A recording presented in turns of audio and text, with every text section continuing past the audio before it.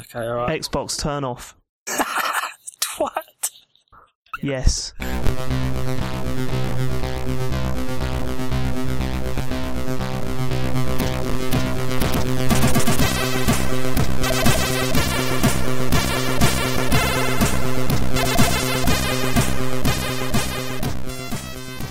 Evening, welcome to... Fucking hell, I just realised this is a bit of a milestone, Andy. This is episode 50. Well, that's just amazing. Should we have done something special? Well, Shut we have, Sam, you've not we been have in a introduced way. yet. Don't laugh. Actually, yeah, I suppose we have it. Yeah, that's worked out alright. Okay, so not special is the fact that we've got Sam White as a guest again. Hello. But slightly more special is the fact that we've dragged Dave Turners out of hiding. Here we go, out of my cave. I managed to put us together. Yeah. No, this ain't gonna end. This ain't gonna end well because I fucking hate Sam and everything he stands for. But you're so similar though. We are pretty similar. I mean, you sound the same. Yeah. No one's going to be able to tell the difference between the two of you. Yeah, it's true. Everyone's going to be like, "Oh, do you remember when they had that episode where it was, Dave and Sam were on? And Dave said something really racist." No, that was Sam. Oh dear. Dave's the disabler's one. Please get right. Oh dear. Well, it started well, wasn't it? Yes, it's going good. This isn't a questions episode. This is just a what we've been playing. Oh, what? One. I believe Andy's going to kick us off because he's bought something special. Yeah, I've bought an Xbox One, so I'm now Wicked. fully genned up. I'd like to gen just now. take this moment, Andy, to welcome you to the future of video game entertainment. You know, I've been over here for a little while, but it's good to see you on board. Speaking of welcome to the future, Andy, do you want a copy of Trials Fusion? I already have it on my PS4, but yeah, I guess. And this, like, I don't know if I've told Are this you story. trying to sell it or give it away? He's trying I to don't sell even it. care anymore, mate, because it's the edition with all the DLC and that. But if you take it to game, they won't, because you know the codes for DLC and stuff on the Xbox One, they're like QR codes. Yeah. They're not like scrap. So basically, whoever's in the shop, they're just like, well, I don't know that you've not used that. So they only give me about £6 for it. You've either you ended up with a copy that you didn't really want, or you're the worst PR guy in the history of the world. You're not going to make that jump like some journalists do. I was meant to review it, but I got the wrong format. But I've still got the Xbox One copy. If anyone wants it, give us a shout. Okay. Do your deal. Yeah, I'll give you a shout. Give a current offer is £6. If you can beat that, we'll do business. Sorry, Andy, go on. That's right. So yeah, I've got an Xbox One. Let's go from the very start. So my first experiences with the Xbox One were not great. Far from it. So I go out, I buy one, I take it home. Couldn't play it that evening, busy, so day off the next day, so I'm proper excited for I'm going to play my new toy. Doesn't matter, it doesn't matter about whether you like Xbox or PlayStation or whatever. Any new toy is awesome when you get it, especially a new console. If you're a gamer, which you're not allowed to be anymore. Whoa, hang on, don't say that, because that's like... Others go, apparently you can't tell women to stay in the kitchen, or you can't... Yeah, Don't say it like that. Don't say it like that, because we want to be able to tell women No, that I they mean can stand in the you're kitchen and that. I mean that you're not allowed to be anymore. Fuck's sake. Go on. So yeah, it's cool. I set it all up. It's cool. I didn't get a Connect with it, and Now, again, you didn't listen to my advice there, because you no, were but do you know texting why me I before you didn't went get and a buy it. Connect with it? Because you hate me. I wanted a Connect with it, but fucking CEX, which is the only place near where I live that sells games. Is that where you bought it from? Yeah, man, they've been doing this fucking mercenary thing where they've gutted every Connect from the boxes, even though the box says with a Connect. And they started shifting them for £25. They started selling, so they've upped them to like £45, and apparently they're going to up them to like double that again. Jesus. So fuck them. Anyway, they didn't have any Connects in stock, so I was like, oh right, that sucks. Never mind. Fuck it. I just want to play the thing. So the next day I set it up, turn it on, big error message on screen. Basically, your Xbox One is fucked. Speak to Microsoft. So anyway, I'm at a bus stop like at fucking 9 o'clock in the morning, barely awake, holding this fucking huge CEX bag, messaging Dave of all people, saying like, sending them a picture of it, like, what the fuck is this? And Dave was just like, yeah, it's broke. Welcome. I think he even said like, welcome to owning an Xbox One. Yeah. Well, that's the thing is, I had the exactly same situation. The day that I bought mine, I set it all up. I started playing Titanfall, and the innards were just going, and I was like, right, okay, I don't think it's supposed to be like that. So I had to do the same thing, pack it all up, and took all the codes out and put them to one side. That was fine. But yeah, I had to take it back to Tesco's the next morning and go, nah, this is broken. And they go and they said, are you sure? Because they're pretty weird machines. And I said, no, this one's definitely broken. So I got a new one the next day. Yeah. Ours makes quite a loud noise. My dad has one in the front room, and every time I'm in there, I'm just like, fucking hell, that thing is so loud. Really? Mine's silent. Yeah, the ones that work, Sam, are silent. So definitely get that looked at. Okay. I mean, it's not doing what yours is doing, where it's like actively malfunctioning, but it's quite loud compared to a PS4. Right. It shouldn't be, because with the PS4 is a lot louder than the Xbox One. Definitely. I would agree, because the Xbox One doesn't run anything off the disc, whereas the PS4 does that kind of weird half and half thing, doesn't it? Okay. So the Xbox One does run silently. Look at that. Anyway, yeah, it's no problem at CEX that I went to them and they did sort of just go like, oh, yeah, we probably did that. Apparently, like, when they get them in, when they test them, they'll do software updates and stuff. And they were going to say, they just kick them around the warehouse. Well, no, they said that, like, what's probably happened there is someone started doing a software update on it and just fucking unplugged it. Sorry, why would they do that? I don't know. Yeah, I don't understand that. Surely they should sell it new, like as new as possible. They're the strangest business. Very weird. So anyway, fucking weird. Got a new one. Managed to get a Kinect with it this time. I had to buy that separately, but so at first I've got it without using the Kinect. I found the menus to be basically unusable. I couldn't even find my way around them, and like I now know that like your front screen just saves the last few apps and games that you've used rather than everything. And if you want something, you have to do that annoying Windows pin it to a sort of favourites list. So I was like, where's settings? Like, why settings was there a second ago? It's gone now. But then with Kinect, you just go Xbox, go to settings. It's just done it. and like 2 out of every 3 times that works, I would say. And yeah, machine's quite cool once you've got Kinect going on with it. So what have I played? Titanfall. It's the game I bought with it, despite owning it on the PC and all the DLC on the PC. Well, you can get it pretty cheap now, can't you? Yeah, it cost me £8. Really? So, £8? Jesus Christ. Not bad for one of the best games. It's still my favourite game this year by fucking far. A friend of mine bought it for £56 off the digitally in the week.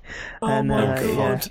What a fucking nightmare. I mean, don't get me wrong, it's still worth that, but oh yeah, absolutely. Given the option. Yeah. I mean, it's a game that you can easily get £56 worth of value out of Titanfall. Yeah. But yeah, so Titanfall's still amazing. It's like playing the PC one through a blurry lens, but it does with a game like that. It really doesn't matter. It's fucking brilliant. What else have I actually played? Right, Killer Instinct's a weird one. Despite what some people say, the original games were a bit rough. I've always found them to be like fun, but as a real hardcore fighting game, they're way too unbalanced. The second one's crap, but the first one's just a bit unbalanced. So I didn't really expect much from Killer Instinct at all, but I think I mentioned a while ago that me and friend of the show, Gary Dutton, went to Loading Bar when it was in Soho, and they had, just after launch, they had the Xbox One set up with Killer Instinct and a couple of pads on it, and we went through its pretty robust training mode, and I found that it was quite clear there was something there. Like the training mode, I would recommend to people who just want to get into fighting games in general. Because that's something that's still sort of missing from Street Fighter 4, isn't it? Yeah, even now. like this, I mean, obviously it's training you on its own systems, but it does sort of explain hitboxes and, like frames and stuff like that at like the higher levels. Skullgirls was really good for that as well. Skullgirls was very good for that. It taught you some stuff that you can sort of take into other games. So I stuck with the trading mode a little bit, and I was just like, no, I'm really feeling this. So I dropped 15 quid on the Season 1. Which gets you the first 8 characters. Season 2 is still only sold as like a special edition, which is like 30 quid, and only one of the characters is out. Well, 2 of the characters are out now, and it comes with Killer Instinct Gold, the second one, which is shite. So I don't know why you'd want to pay the extra money for that. So I'm going to wait until they just do a just characters pack for it. But I dropped 15 quid on did what I do with every fighting game, played with a couple of dudes, eventually found one that I was like, right, I'm kind of instantly feeling a bit more at home with this one, and then just did a Street Fighter 4, just dived in and started playing it. I'm going to have to step out for just a minute, yeah? I'll just mute my mic. One sec. Yeah, sure, man. Sorry, guys. It's alright. Has he gone? Fatherhood. Are you... Where was I? Just going to carry on? Yeah, no, I'm just trying to think where I was. Oh, fine. I ain't editing this out, so go and move on. So yeah, he might not come back. He's dead. He's gone. What was it? I think it was Chet and John, and John was explaining that he was playing Destiny with Turners, and Turners said, "Oh, I'll be back in a minute," and didn't come back for like 40 minutes, and left John just sitting there, stood around.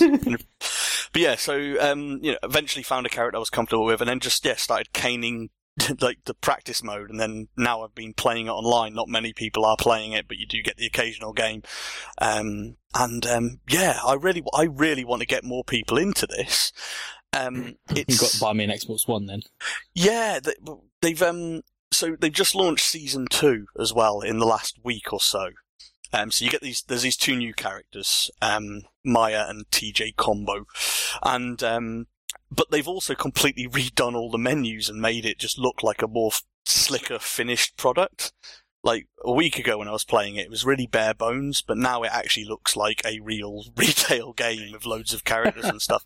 But quite interesting. Like it was made by what they call Double Helix, the guys who did Strider and a few other things. Oh, do they do Strider? Okay, they're a bit hidden. I was sure. Yeah, when someone told me who they were, they've done some CV shite. was pretty patchy. Yeah, they've done some shite, but they had a pretty good run towards the end before they got bought by Amazon.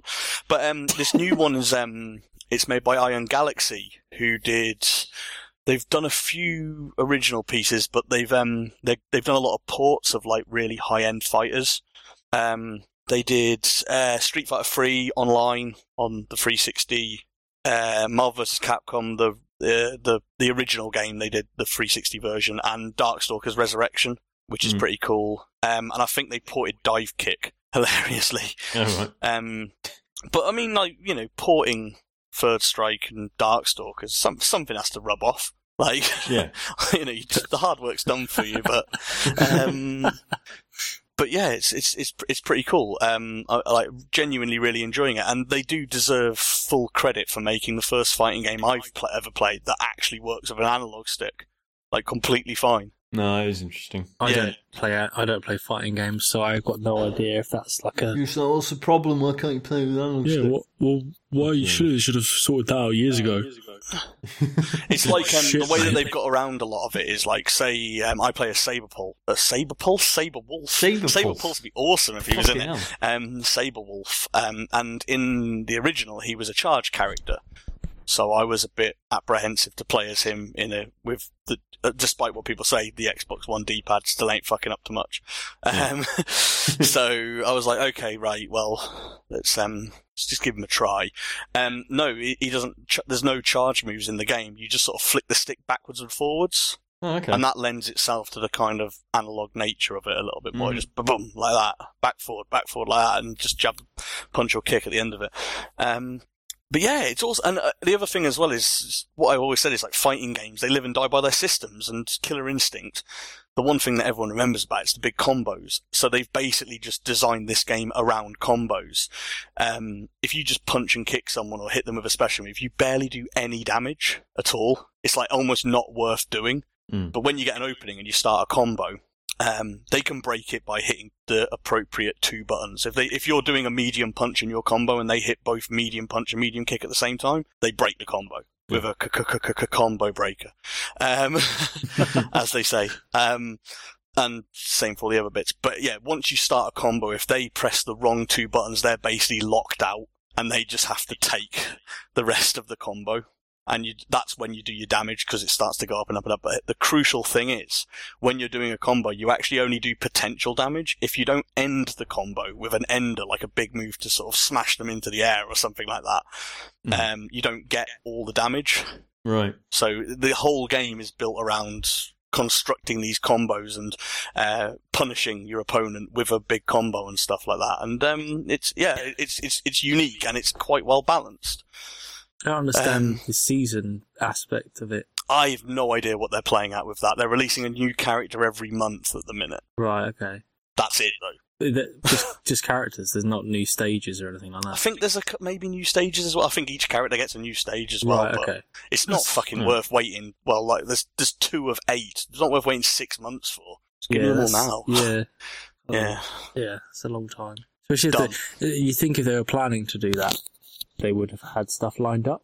This feels more like, shit, we didn't get ready. That's what it felt like at first, but you'd think that this season 2 thing would have been like, now just here it all is, but whatever. It's a surprisingly good game. Like, I think anyone who's actually saying like, oh, new Killer Instinct, that it's definitely snobbery within the fighting game community. Like, this is worth a go, especially when people are playing fucking Injustice at high level tournaments. Like, you played Dead Rising 3 as well, haven't you? Because that's one I played it on the PC though.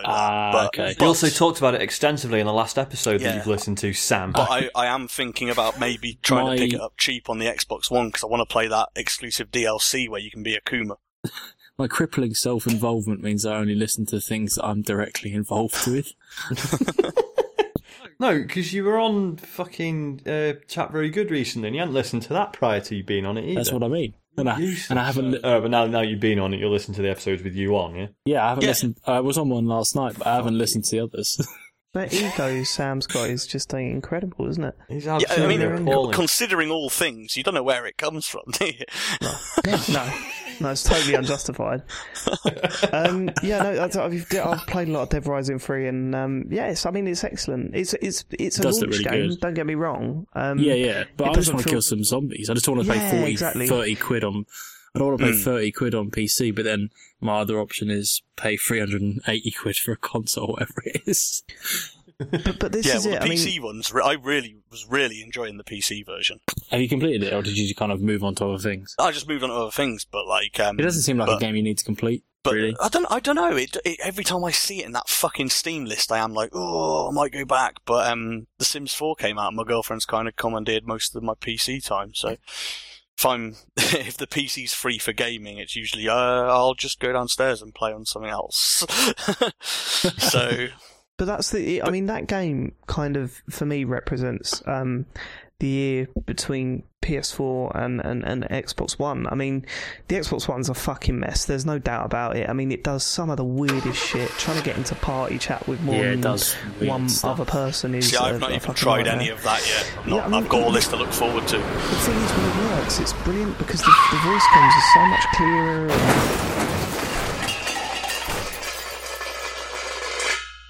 Right, so we were talking about Dead Rising then, weren't we? Yes, we were. What I was saying was that it kind of represents, I think, the year between PS4 and Xbox One, because the Xbox One's a fucking mess, there's no doubt.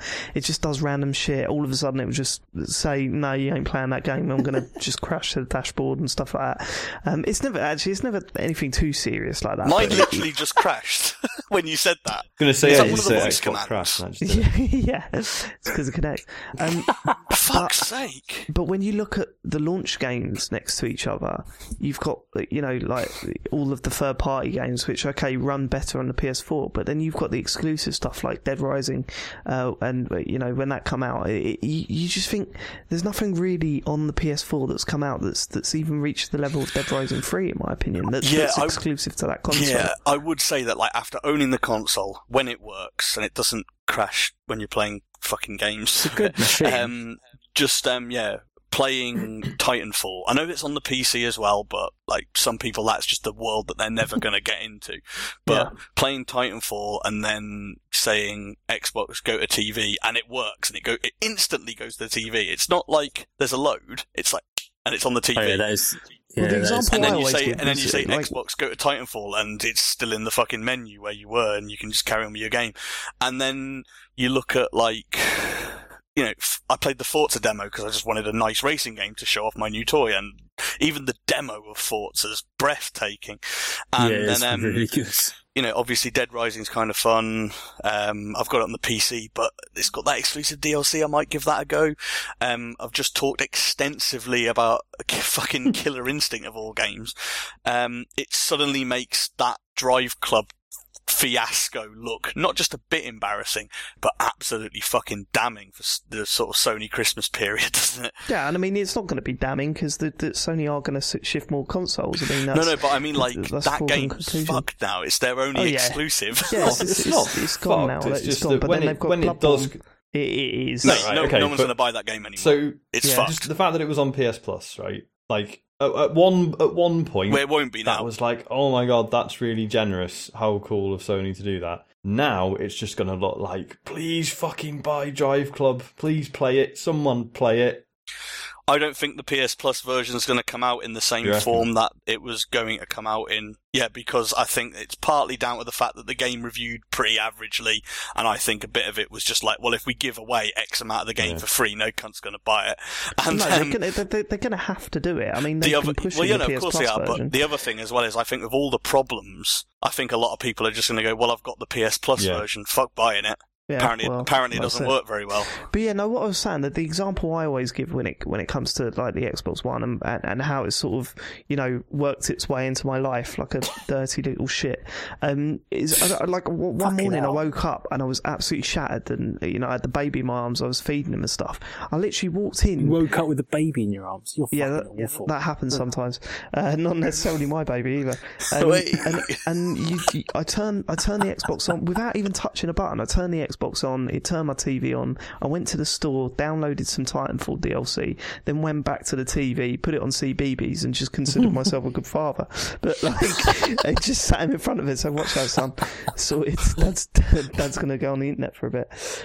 My free cams and that. But like, it's that sort of stuff where you just think, like, this genuinely feels like something new, and I haven't had that feeling from the PS4, which is sad, really, because you can clearly see it's the better console. It's like a high-end Premier League team playing a lower, like a Championship team, and you're just like, well, the Premier League team ain't even trying. Sure, they're a better club, and their fans are really enjoying, being top of the Premier League, but this little underdog, they're really gritting it, like they're really fucking going for it. Yeah, but they're falling apart at half time. Oh yeah, they're 4-0 down. But I mean, they're technically lost before the game had kicked off. But you're still in there going, "Come on, lads, we could do this." To jump back to sort of slightly defend the PS4 against it, it's just like, well, I have had zero issues with my PS4, and all of the stuff that I really like on the PS4, like the way you can just like record the video and screenshot and share it and stuff like that, that's a fucking faff on the Xbox One, isn't it? Not really. I mean, once you Xbox get used Snap to it. upload, quick up, down, stuff like that. The not share really. I button mean, makes a it's- bit of a difference. It's pretty much the same thing. You just say the Xbox record that, and it just does it, and then Yeah, but that only you go records to your 30 DVR seconds, afterwards. though, doesn't it? No, not necessarily. You can record the last 10 minutes, and you've just got to go into your Really? settings and set it up, All which I've is a got, pain in the arse. the most anyway. I've seen is that you can record the last 5 minutes. I'm sure I saw 10 minutes. I don't know. This is part of the problem with the Xbox One. No one knows how to fucking use the thing. Yeah, that's. I am uh, finding that whenever I've asked something on Twitter, people are just like, "What?" Just say stuff to it, mate, and it will probably do it. It might Xbox, work. record the last 10 minutes, please. Yeah, it's weird. My favourite thing about the Xbox One is waking up some mornings and hearing my mum trying to get it to turn on with voice Yeah, that's control. fantastic, that stuff. Just amazing. I just wake up and I hear her being like, Xbox on. It's just nice No, hearing my wife no, shout I at something else for a change. met up with my brother and his You know, fiance the other week, and they were talking about, well, she was talking about, like, they'd been to some wedding of, like, my brother, he's a software developer, and some workmate of his, they went to his wedding. And she said there was like this like IT widows group in the corner. And so they're all just stood around like, yeah, do you know how to turn your own TV on? Nah, me neither. Yeah, Amazing. given up on it all. Yeah, but like the other thing that I like about the Xbox One is how it pushes it's online the moment it's turned on, because the That's activity true, yeah. feeds are all there. Your friends are all there. It's all The connectivity pushed to the stuff is- forefront, and actually talking to them and setting up games and stuff is relatively simple. With the PS4, it's sort of hidden behind things, and that was quite nice at first because it looked clean. But now that you've got that big long list of games that It's not very elegant, is it? it That can pisses almost me be off. as hard to find. Yeah, and and like if you want to go and see what your friends are doing, you have to go around the houses to try and find stuff, which is The load times on that friends list as well. Jesus. yeah, I It's know. like- Sometimes it just all That's comes up PSN, blank and isn't says, it? "Nah, you're all right, mate. Come back later." Yeah, exactly. They've both got their problems. They're both flawed in their own ways, but what new product isn't these days? It's all about shipping now and update later. So I'd be really interested to see. I think next year is going to be really interesting to see how much the PS4 changes, because it's barely changed in the past. Well, we get the past big year. update next week, don't we? Yeah. We got our media player. Media MP3 player. Oh, fucking! I'll tell you what. Being able to play MKV files on my Xbox One straight from a memory Watch all stick. your anime on it, Andy. Piracy has come back tenfold in my household. That's kind of cool. Just like a little thing before I move on to another game. One of the things that I did notice, and this was quite sad actually at first, is so I've not seen my Xbox Live friends list for quite some time, because I sold my Xbox and I was playing on either PS3, PS4, my Wii U, or even PC. So I hadn't really done anything Microsofty in a while. Now, when someone goes offline on Xbox Live, it tells you like they were last online 2 hours ago, 10 days ago, 20 days ago, and I believe it gets up to a month before it just says Just offline. offline. Yeah, Yeah. it just says offline.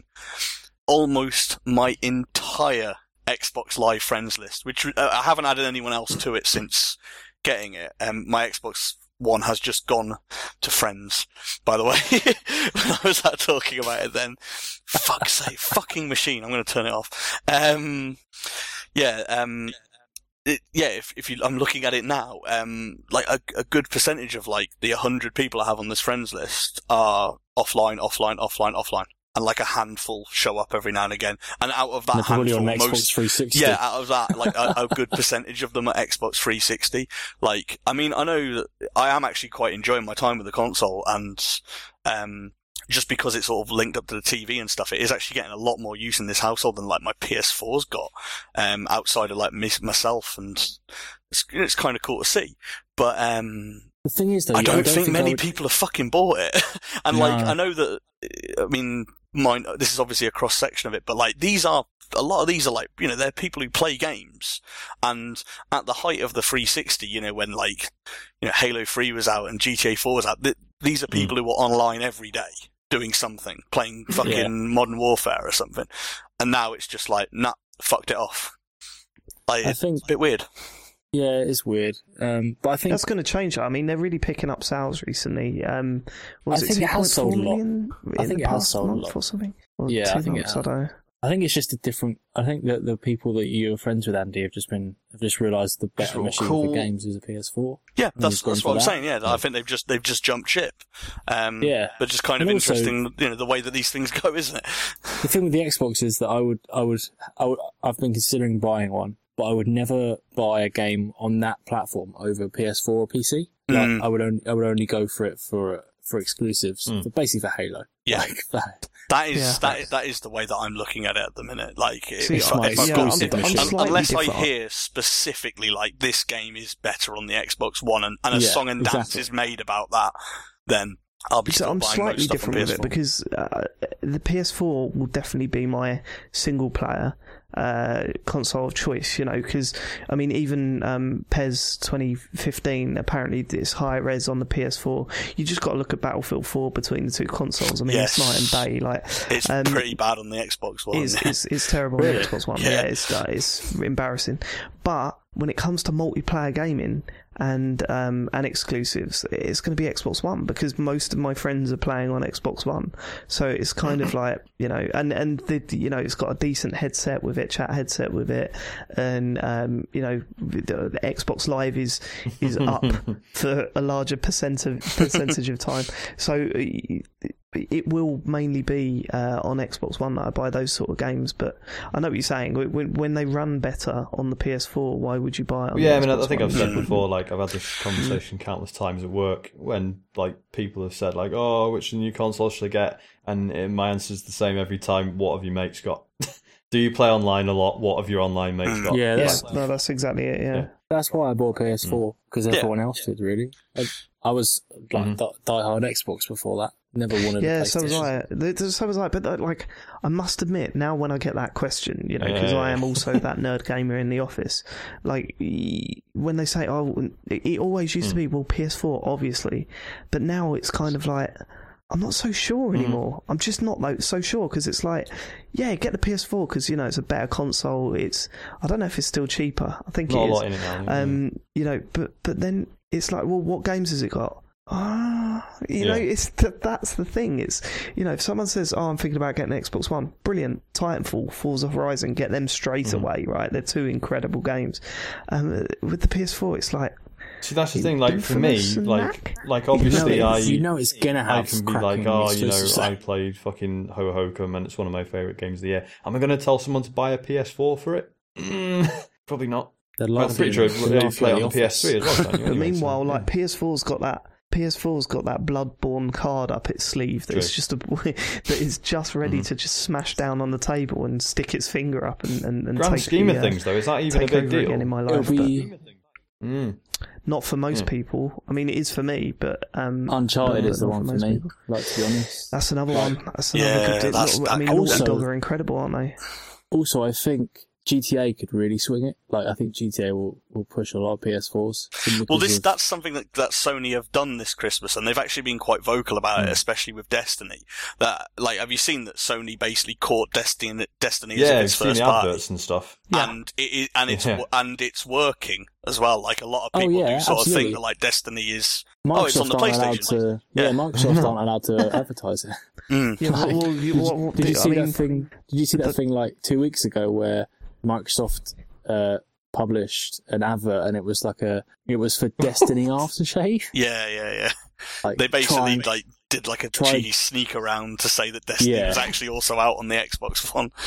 Yeah, but then like some mobile phone networks do this with the iPhone. Like, if you look at most iPhone, I'll tell you what it was. Adverts. They used the line like "something smells funny," and basically taking a dig at the fact they couldn't advertise it because they had an exclusive deal with Sony. But cheeky fuckers. Is there an Xbox bundle as well, like a Destiny Xbox bundle? No, there isn't. Because there is with PS4, and like there is. They've said that they're going to be doing a similar thing with Far Cry 4 and a similar thing to another game. I'm really looking forward to Far Cry 4. Yeah, so am I. It looks incredible at the moment. But there's another reason why they're not going to be pushing Destiny massively, because they've got a very similar compilation coming out that they will no doubt ram down people's throats leading up to Christmas. I mean, the Halo collection. That's no, I was talking about Sunset Overdrive. No, of course, Halo. I want that collection a lot. Like, yeah, so do I. I've considered buying an Xbox for it. I know that's stupid. It's not stupid though, because it's essentially the orange box of the Halo world, It's such an incredible package, and to think that we can, it's got so much in it. Exactly. Yeah. I'm quite looking forward to playing through Halo 3 again. Halo 1 and Halo 2, I'm not actually too arsed about, but I've never played Halo. No, because I've played them like a million times, and do you know what? I find that like the latter half of Halo 2 is really weak. Halo 2 is weak. Yeah. But Halo 3's a fucking blinder, and it's been a long time since I played it, so I'm kind of excited. Like, I think that like Halo 1, I played a little bit of the anniversary bit, and it was... Which is really good, actually. Yeah, it was cool, but like, Halo 3's a better game in every conceivable way. Yeah. So But whoa! Let's not just completely forget about the multiplayer here. I mean, fucking hell, Halo. Yeah, but- the original Halo was just. But isn't Yeah. the multiplayer Yeah. only in Yeah. Halo 2? It's Halo 2's multiplayer, though, isn't it? It's not Halo 1's multiplayer. Yeah, I think it is. Oh bollocks! I won't buy it then. No, but it's still but got all what the are you original talking about? maps and stuff like that. Yeah, right? yeah, Halo 2's yeah. multiplayer was amazing. Yeah, Halo 2's it- multiplayer is brilliant. It was very good. It's probably the second best Halo multiplayer there is. The only thing stopping me from buying that collection is the thought of doing the Arbiter Yeah, they missions weren't again. Exactly. They was rushed. Shit. But then again, you've got that 20 gig update as well on day one because the game doesn't fit on the disc, which is quite funny. That is quite funny. That they have basically the game that's in the shops is like not all of it or something. It's like when you plug this in, it requires a 20 gig update, and everyone was like, "What is that? Just like bug fixes and stuff?" And they're like, "No, it's." I want to know basically the what you rest can of the actually game. play if you don't. And then they're going, well, what about 2 discs? Microsoft are like, nah, don't They worry said it about wasn't practical, didn't they? Well, It wasn't it looks. practical. I think at this point in a console's life, bringing something out on 2 discs is going to make you look a little bit weak. Like 2 discs is that kind of like, well, Yeah, we've already we're got that, approaching yeah. the limit. I Yeah, don't think that's the case at all. I don't like I did that. I mean, we're used to stuff like that. The end of the last generation had loads of 2-disc games. not on the PS4. Sorry, PS3. They did it. Yeah, PS3 Because never the had PS3 multiple suddenly had discs. that weird edge of like when everyone at first was like, it's Yeah. really expensive because it's got a Blu-ray player no one uses, and then towards the end it was like, fuck Wolfenstein and its 4-disc install on the Xbox 360. We're talking 4 games here, right? Is it 4 games? Yeah, it's a big package. Yeah, so no, it's I'm not not. I'm not saying it doesn't deserve, but I can see why they've chose to not go with 2 discs. Yeah, so have I. So can I. I mean, what? Jesus Christ. What's the matter with you people? You guys are so fucking precious at the moment. Like, it's unbelievable. Well, 2 discs is that bad? No, not back at all. in my I'm day, not mate, it used to saying be- they're bad, it used to be Dave. 8 floppy discs. I'm In not my saying day. they're bad. I'm just saying, can Hey, you look at Sam's face. You don't even know can what a you floppy see disk why is. they wouldn't release that? Look at his face. You Don't can't spoil see the my illusion, face. Sam. That was good until you. I'm imagining doing it. that. Sorry. Yeah. Anyway, Oh, anyway, Nice. right. Moving on. The last game, Yeah. the last game I've played on my new shiny Xbox One is one that Sean Wait, can get wait, hang on. involved with as well. I played the definitive edition, in air quotes, of Hey. Sleeping Dogs. Apparently, Hey. apparently it's not very good. Who's told you You're it's not very fucking good? idiot. Who have you been talking to? Yeah, name Everyone and said shame. it was a really... I think Louis Proctor said it. Well, all right, Louis well, Proctor he's called like wrong. Metal Louis Gear Proctor Solid said it. 3 next. No, I think what people are saying is that not that it's a bad game, but it's just not as good of a. Yeah. It's interesting, right? edition as Okay, That's so what, yeah, that's what yeah, people have like, said. definitive edition. Let's talk about what that means. Yes. I played Oh, on PC exactly, and I've got yeah, a so HD texture visually, pack. you're not yeah, gonna but get definitive that- edition. so Gonna did get much I. out of this. Yeah. Like, I- if you've played like the Xbox is- 360 version or the PS3 version, and you're looking at getting the Xbox One or PS4 version, visually, like, it will have improved. The thing is, like, the things that have improved. So, like, yeah, so the sharper textures, fucking roads are really shiny when it rains.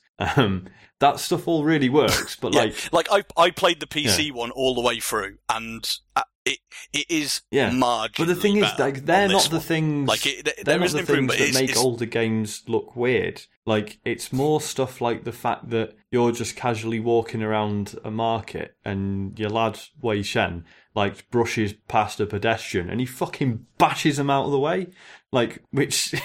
A few years ago you sort of got away with, but now it's like, nah, it looks really fucking unnatural and weird. It's stuff like that that kind of embarrasses now, rather than like, oh, his face is a bit blurry, and none of that is fixed in this. Like stuff like that now looks really jarring. Yeah, I've been playing it. Yeah, you I've been playing playing it it then, on Sean? PS4. Have you got it? I still think it is a perfectly fucking enjoyable game.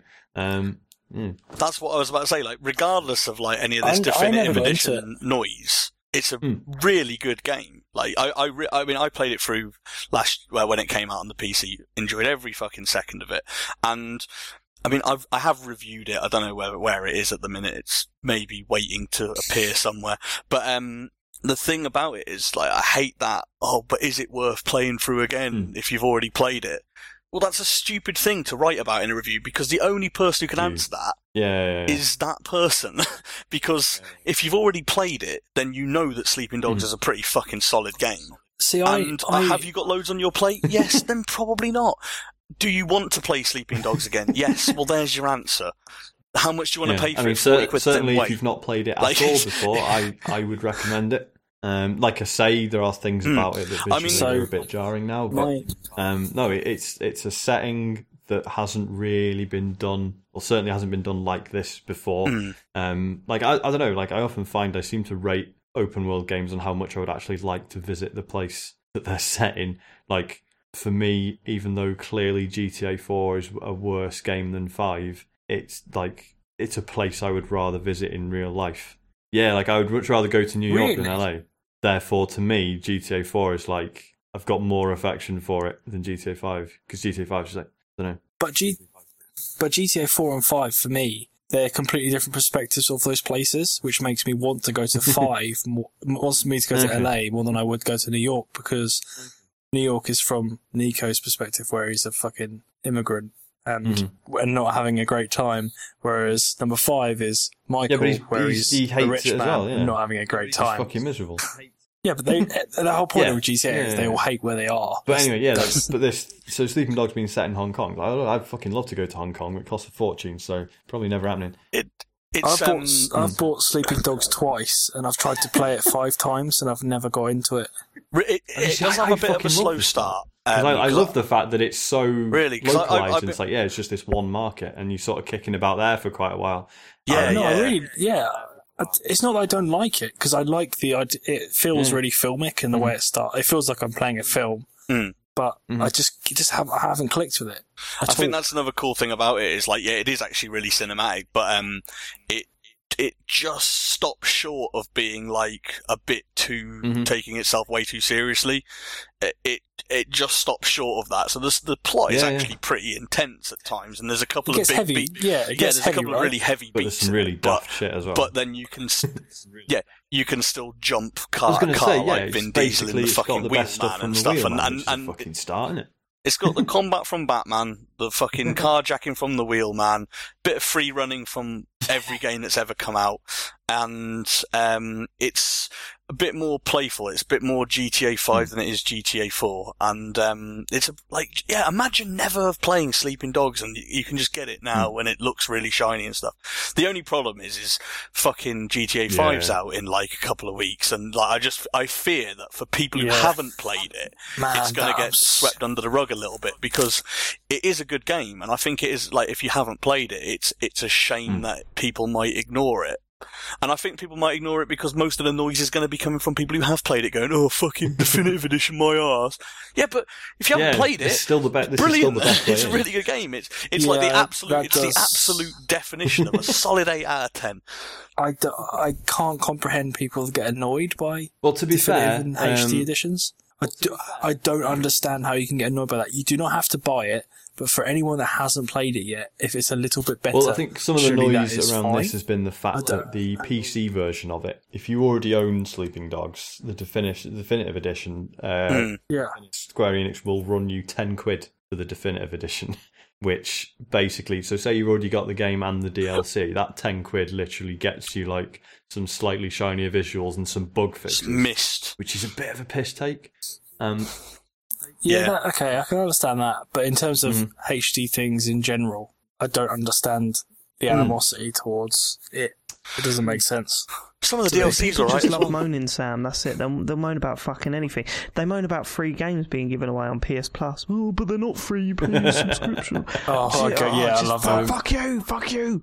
Oh, why aren't you giving us a brand new game? When EA Access come out, people were complaining that the new FIFA wasn't going to be put on there. The brand new £50 FIFA on the £20 a year service.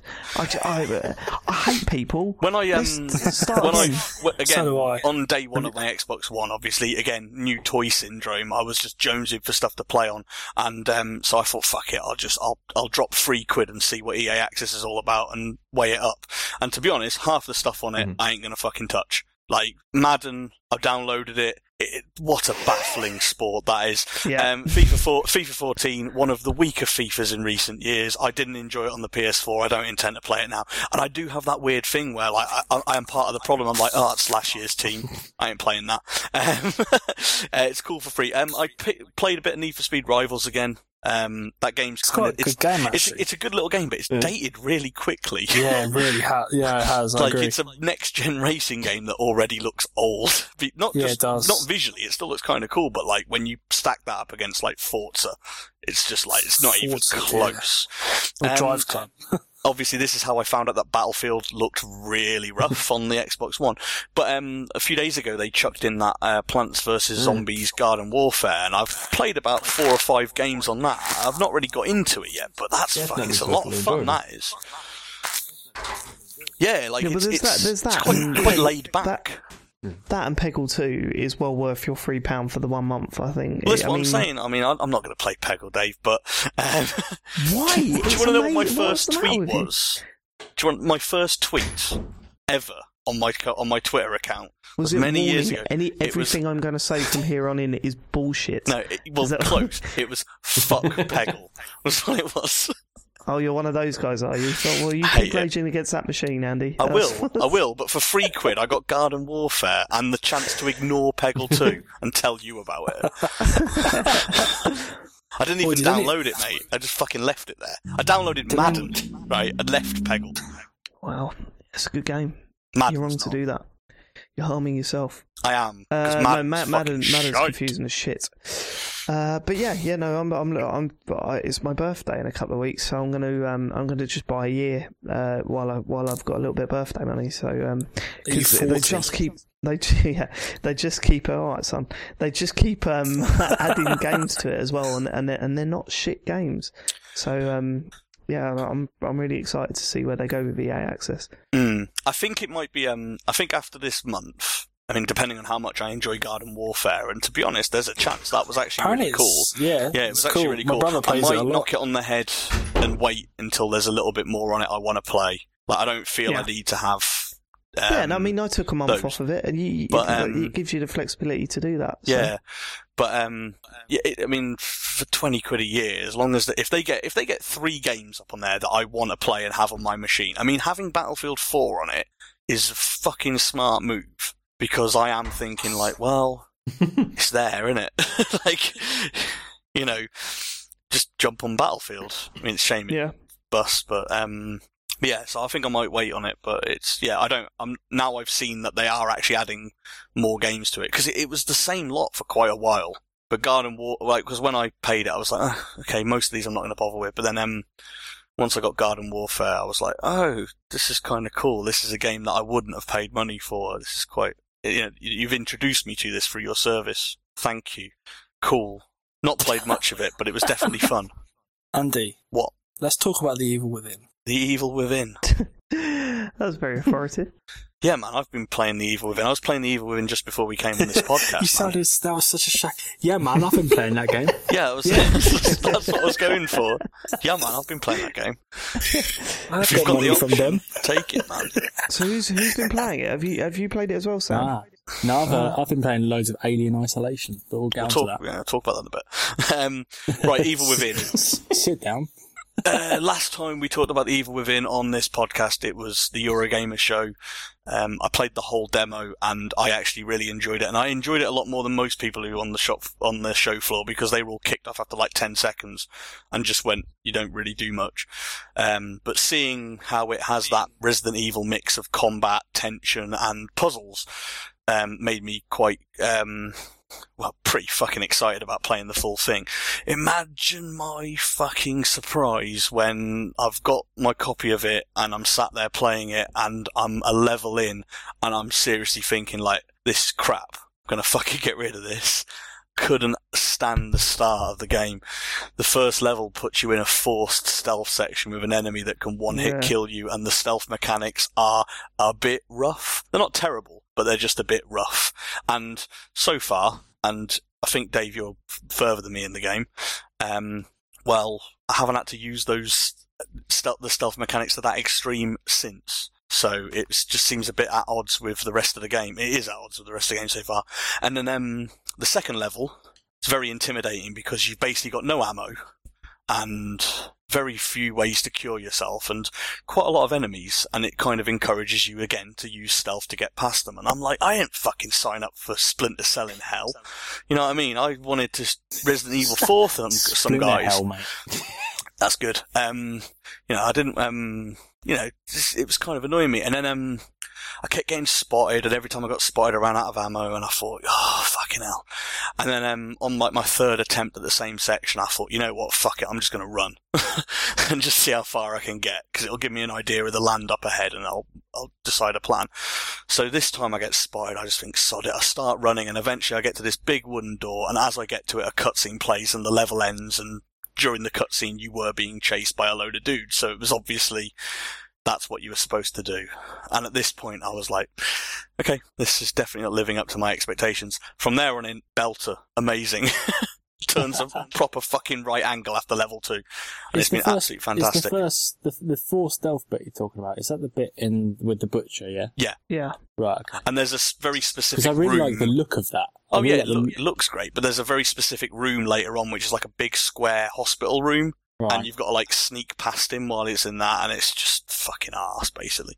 But yeah, after that, every level has been completely different. I've just finished chapter 6 before we podcasted.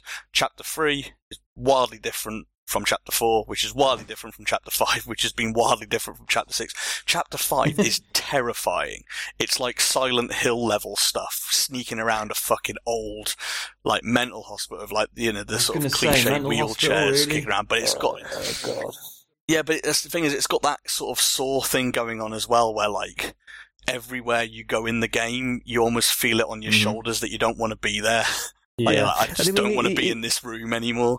It's a game full of horror cliches, isn't it? I mean, you've got the chainsaw guy, you've got, you know, like some weird dude just like flashing in and then like vanishing and stuff like that. Yeah, and he looks really quick as pretty well. cliche, but it's full of all that shit, but it does it so well that it doesn't matter.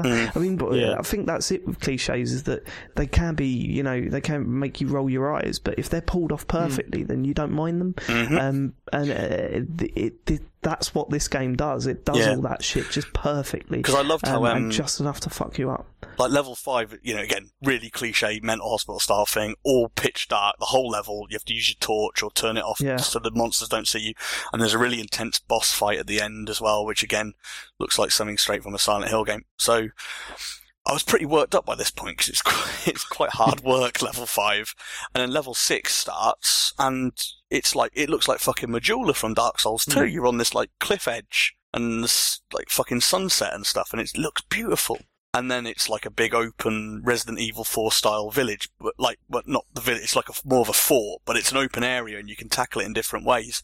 And, suddenly, stealth is now just an option. And the game has become exactly like what I wanted from it, which is, you know, again, Resident Evil 4-2. So yeah, you can sneak up behind an odd enemy and save some of your ammo, but the amount of different ways you can approach a situation just using your combat abilities is what it's all about. Like, there's a boss in chapter 3, and I think I messaged you, Dave, saying like, how did you go about beating him? You mentioned like, you just fucking shot him to death. For the way that I did, I was the way to do it. I was struggling with him, but you've got this crossbow which fires agony bolts, and like some of them like a flashbang grenade, but one of them's like mines, so you can fire these crossbow bolts that blow up. And you can craft them from like broken from the traps that you disarm. I just crafted a bunch of these agony bolts that blew up and created like a route of mines, and then when the chainsaw guy came after me, I basically just played chicken with him and got him to run over like 4 of them and just blew him to pieces. And it was just like, it was just, I felt like because I placed them before he showed up, because I was like, right, when I go to that door, he bursts through the door and snaps his chains and comes after me. So I set it all up in advance, and I felt like I was really clever. And there's been a few similar moments since, like I just beat a boss just before I came on this podcast, and you have to wait till it charges at you and blow it and shoot it just as it's at point blank, and it kind of trips over. But yeah, I was chatting to someone about it, and they said like, oh, it hides in the bushes between attacks, so you can mine the bushes. And when if you just dodge its attack, when it runs into hide, it blows up. And I was like, oh yeah, this is what it's about. This is what Resident Evil 4 had. Is like, you depending on your weapon, your loadout, what ammo you've got, you're going to try different things. And again, because it's survival horror, you barely have any fucking ammo. So although you're trying to create the best possible plan, you're only creating the best possible plan based on the resources that you have currently to hand. And that's and it can be a bit cool. like, it could be a bit trial and error. You know, there are moments where you just insta death and you're like, oh, for fuck's sake. You know, that stuff sucks. But I don't know. For me, it's so intense that it's one of these games that I'll sit down and I'll play, and in an hour I'd have to turn it off because I'm just, you know, I'm it's playing just getting it under my skin. save point at the minute. You know the save rooms with the mirror. Yeah, when you go back to the when I get to one of them and stuff. save it, I'm usually like, I'll take a minute. Yeah, and it's so like I need to, you know, lock it in a fridge for a little while and just forget about it. But then it's one of those games that's sort of like in the back of your mind. You're like, nah, I'm going back to this, and I'm gonna face up to it. It's weird. It's just one of those things. It's just one of those games that plays on your mind when you're not playing it, and I think that's a great sign of a good game, really. Yeah. Because you want to get back to it, and you think, well, no, I can do this. I'm going to sit down and do it, and then within an hour you're crying and looking over your shoulder and wondering if there's a woman made of spider limbs and stuff standing behind you. Rocking up behind you. Yeah, I was about to say, to the two people on this podcast who haven't played it, here's two things that I think are the case. It's a shame that it's set in such a Saw-esque 7 intro horror style, because if it was in a kind of like more strange, you know, Resident Evil 4 like rural style, I think that Sean would be able to cope with it, and I think he'd really enjoy it. But like some things like Chapter 5 and stuff like that, based on Sean's tastes and his fears, he's probably just going to go, nope, there's no fucking way he's going down that corridor. Got, like, not only like a good idea of what I like, but also what I'm afraid of. Yeah, you need to know these things. Fucking list he keeps with him. So yeah, I think that, like, it's a bit of a shame that, like, because it's very cliched horror in places, but it's like, because it's cliched horror, it's still definitely horror, and it's definitely scarier and more intentionally scarier than Resi 4. To be honest, when you're playing it, once you're past the kind of like, this is quite a scary setting, the tension you feel is the same sort of survival horror tension I got when playing Resi 4. But the setting does sort of give it a different edge, and it's one that probably would put Sean off. Sam. See, I've been playing Alien, right? Hang on. Hold. Carry on. Hold. Right. Hold. Sup? Sam, I think you, fucking idiot, will prefer this to Resident Evil 4. And you will, and you will get the Resident Evil 4 experience that I was telling you you'd get. You'll get it. You will get that from this, because there are a few little concessions to like modern gaming. Like, it's a little bit better checkpointed than Resi 4, and you have like minimal movement when you're aiming, and it's a little bit less. And it looks good. Yeah, obviously it does look really good in places. So I think that like you will really enjoy it, because you did like Resi 4. You were just a bit of a dick. Reviews it for Digital Survive, didn't I? My thing is that I've been playing Alien, which is genuinely terrifying in places. So I think I could handle the evil within. When does it get terrifying? Because I've played about an hour of it, and I haven't fucking seen anything yet. I've not seen a bad guy, I've not seen an alien, I've just walked around. Though, Andy. Nothing happens in Alien, the film, for about an hour and a half. Like, that's the point. Alright, well, I mean, like, I think, from what I've heard, it gets really good. But I think, But I think it really does. If it was any other game, and it had a fucking hour-long tutorial where fuck all happens. Like, it's not a tutorial. It is, Sam. It's going, right, this is how you crawl. This is how you move something out the way. This is how you save your game. This is how you push things. It does this for an hour. You meet some Scottish guy and you walk around a little bit more with him. The Scottish guy is terrible. Exactly. That guy is like, seriously. Like, if it was any other game, they'd be like, this is fucking awful. Like, you don't make people do nothing for an hour. All that I've done for an hour is... See, I loved it.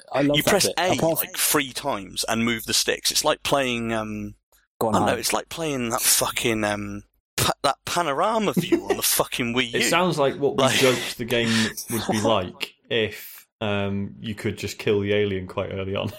And you just have to fucking walk around putting, like, flicking switches and getting keys and, But then I will say that like I'm annoyingly I'm an hour in, but apparently that's fuck all in the grand scheme of things, isn't it? My Steam says I've been playing for 36 hours. See, I'm never going to play that to finish, but I do want to at least experience a bit of it. See, I've just been going really slowly because I was terrified. So this is it. I've on my Xbox, obviously, you can see the videos that people have uploaded a bit easier than PS4. Yeah. And a mate of mine had uploaded a couple of Alien videos, and they were only like a couple of minutes long. And I thought, fuck it, spoilers be damned, let's have a look.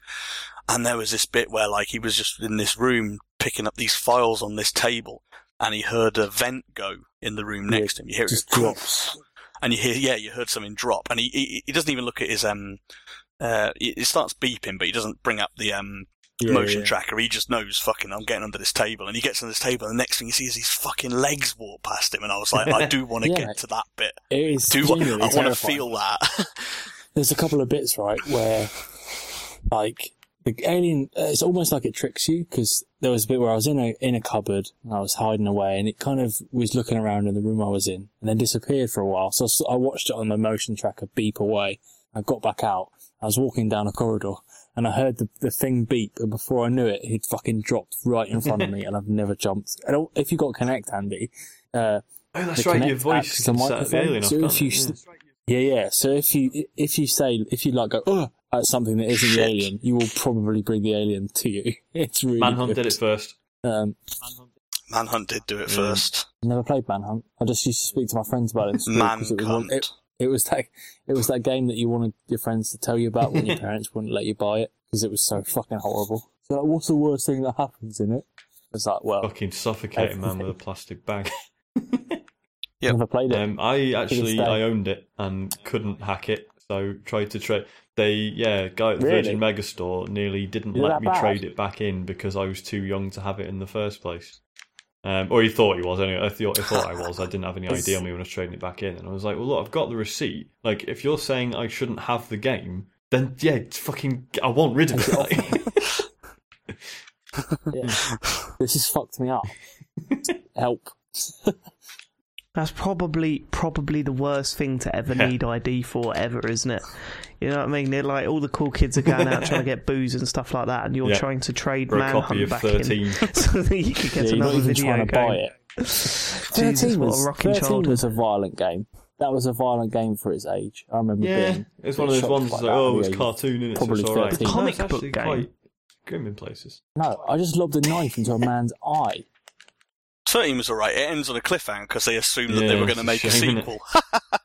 I keep meaning to find out what came first, the 13 comic or... no, I know the comic came before the game. No, let me fucking finish. That or the Bourne trilogy books, because they start off the fucking same way. Yeah, but hang on a minute. When did I'm assuming because the Bourne films are based on series of books. Books. I've never checked which came first. Yeah. Because the 13 books, the 13 comics are like fucking late 70s, aren't they? Hang on, 1980. We got Google now. This is top quality radio. First Bourne Identity is 1980. Hang on, Dave. I've got this. Xbox Bing 13. There's no way it's going to get the right thing if you just say 13. No, it's fucking done nothing, mate. It's done nothing. It's not going to do anything anyway. It's going to go, listen, Andy, not even we're being in shit anymore. What are you doing? Right, listen, guys. Has any of you pricks played Shadow and Mordor? No, but every time I look at videos of it, I don't. Fuck's sake. Alright, well, I'm not going to go into too much detail because it's quite spoilery, but Shadow and Mordor is a very, very good video game that everyone assumed was going to be dog shit. Come on, let's be fair. Like, hands up. Who thought that looked shit? I didn't even know what it looked like because, Lord of the Rings game in 2014. What the fuck are they playing at? Exactly. What's that? It's clawed its way definitely into my top 10 games of the year. It's really? Absolutely brilliant game. So the premise of it is you've got this. You play as this dude. He gets fucking killed at the start, and he gets brought back to life as a weird ghost guy. I don't know the lore, but the point is, it's a brilliant setup. It's a brilliant setup. Yeah, it's a brilliant setup because all that means is if you're doing the Assassin's Creed free running and you run off a building and land, just some weird blurs come off him and he does a forward roll and you just carry on. And when you're climbing a building in the Assassin's Creed free running style, because it's basically an Assassin's Creed clone for the most part, when you're running up the wall, he can do like these massive jumps and just get to the top of buildings really quickly and easily rather than fanning around like Altair did. And yeah, the setup for that is, well, he's a ghost thing. So they've got this brilliant get out for all this daft stuff straight away. Like when you're running, you can like, if you hop over something, you can tap X and do this boost where you run at like superhuman speeds. And you have that from pretty much the word go. And it's like, wow, he's a ghost thing. Of course. Do all that stuff. Why can he do all these like magic sword fighting moves? Ghost thing. Ghost guy. That's what he is. Anyway, do a couple of story missions at the start of the game. It's a bit confusing at first. That's because it hasn't really shown a lot of its hand. There's a lot of systems in this game that it kind of it has to sort of walk you through them, because if it just told you to deal with them, you'd be fucking baffled. But anyway, once the game's got going, it sort of after the first few hours, it suddenly gives you this mission where you have to kill 4 of the 5 orc war chiefs, who are like the leaders in the orc army. And each of these orcs has like a series of bodyguards, and then there's a bunch of like captains that sort of work around them and stuff like that. And who's eating?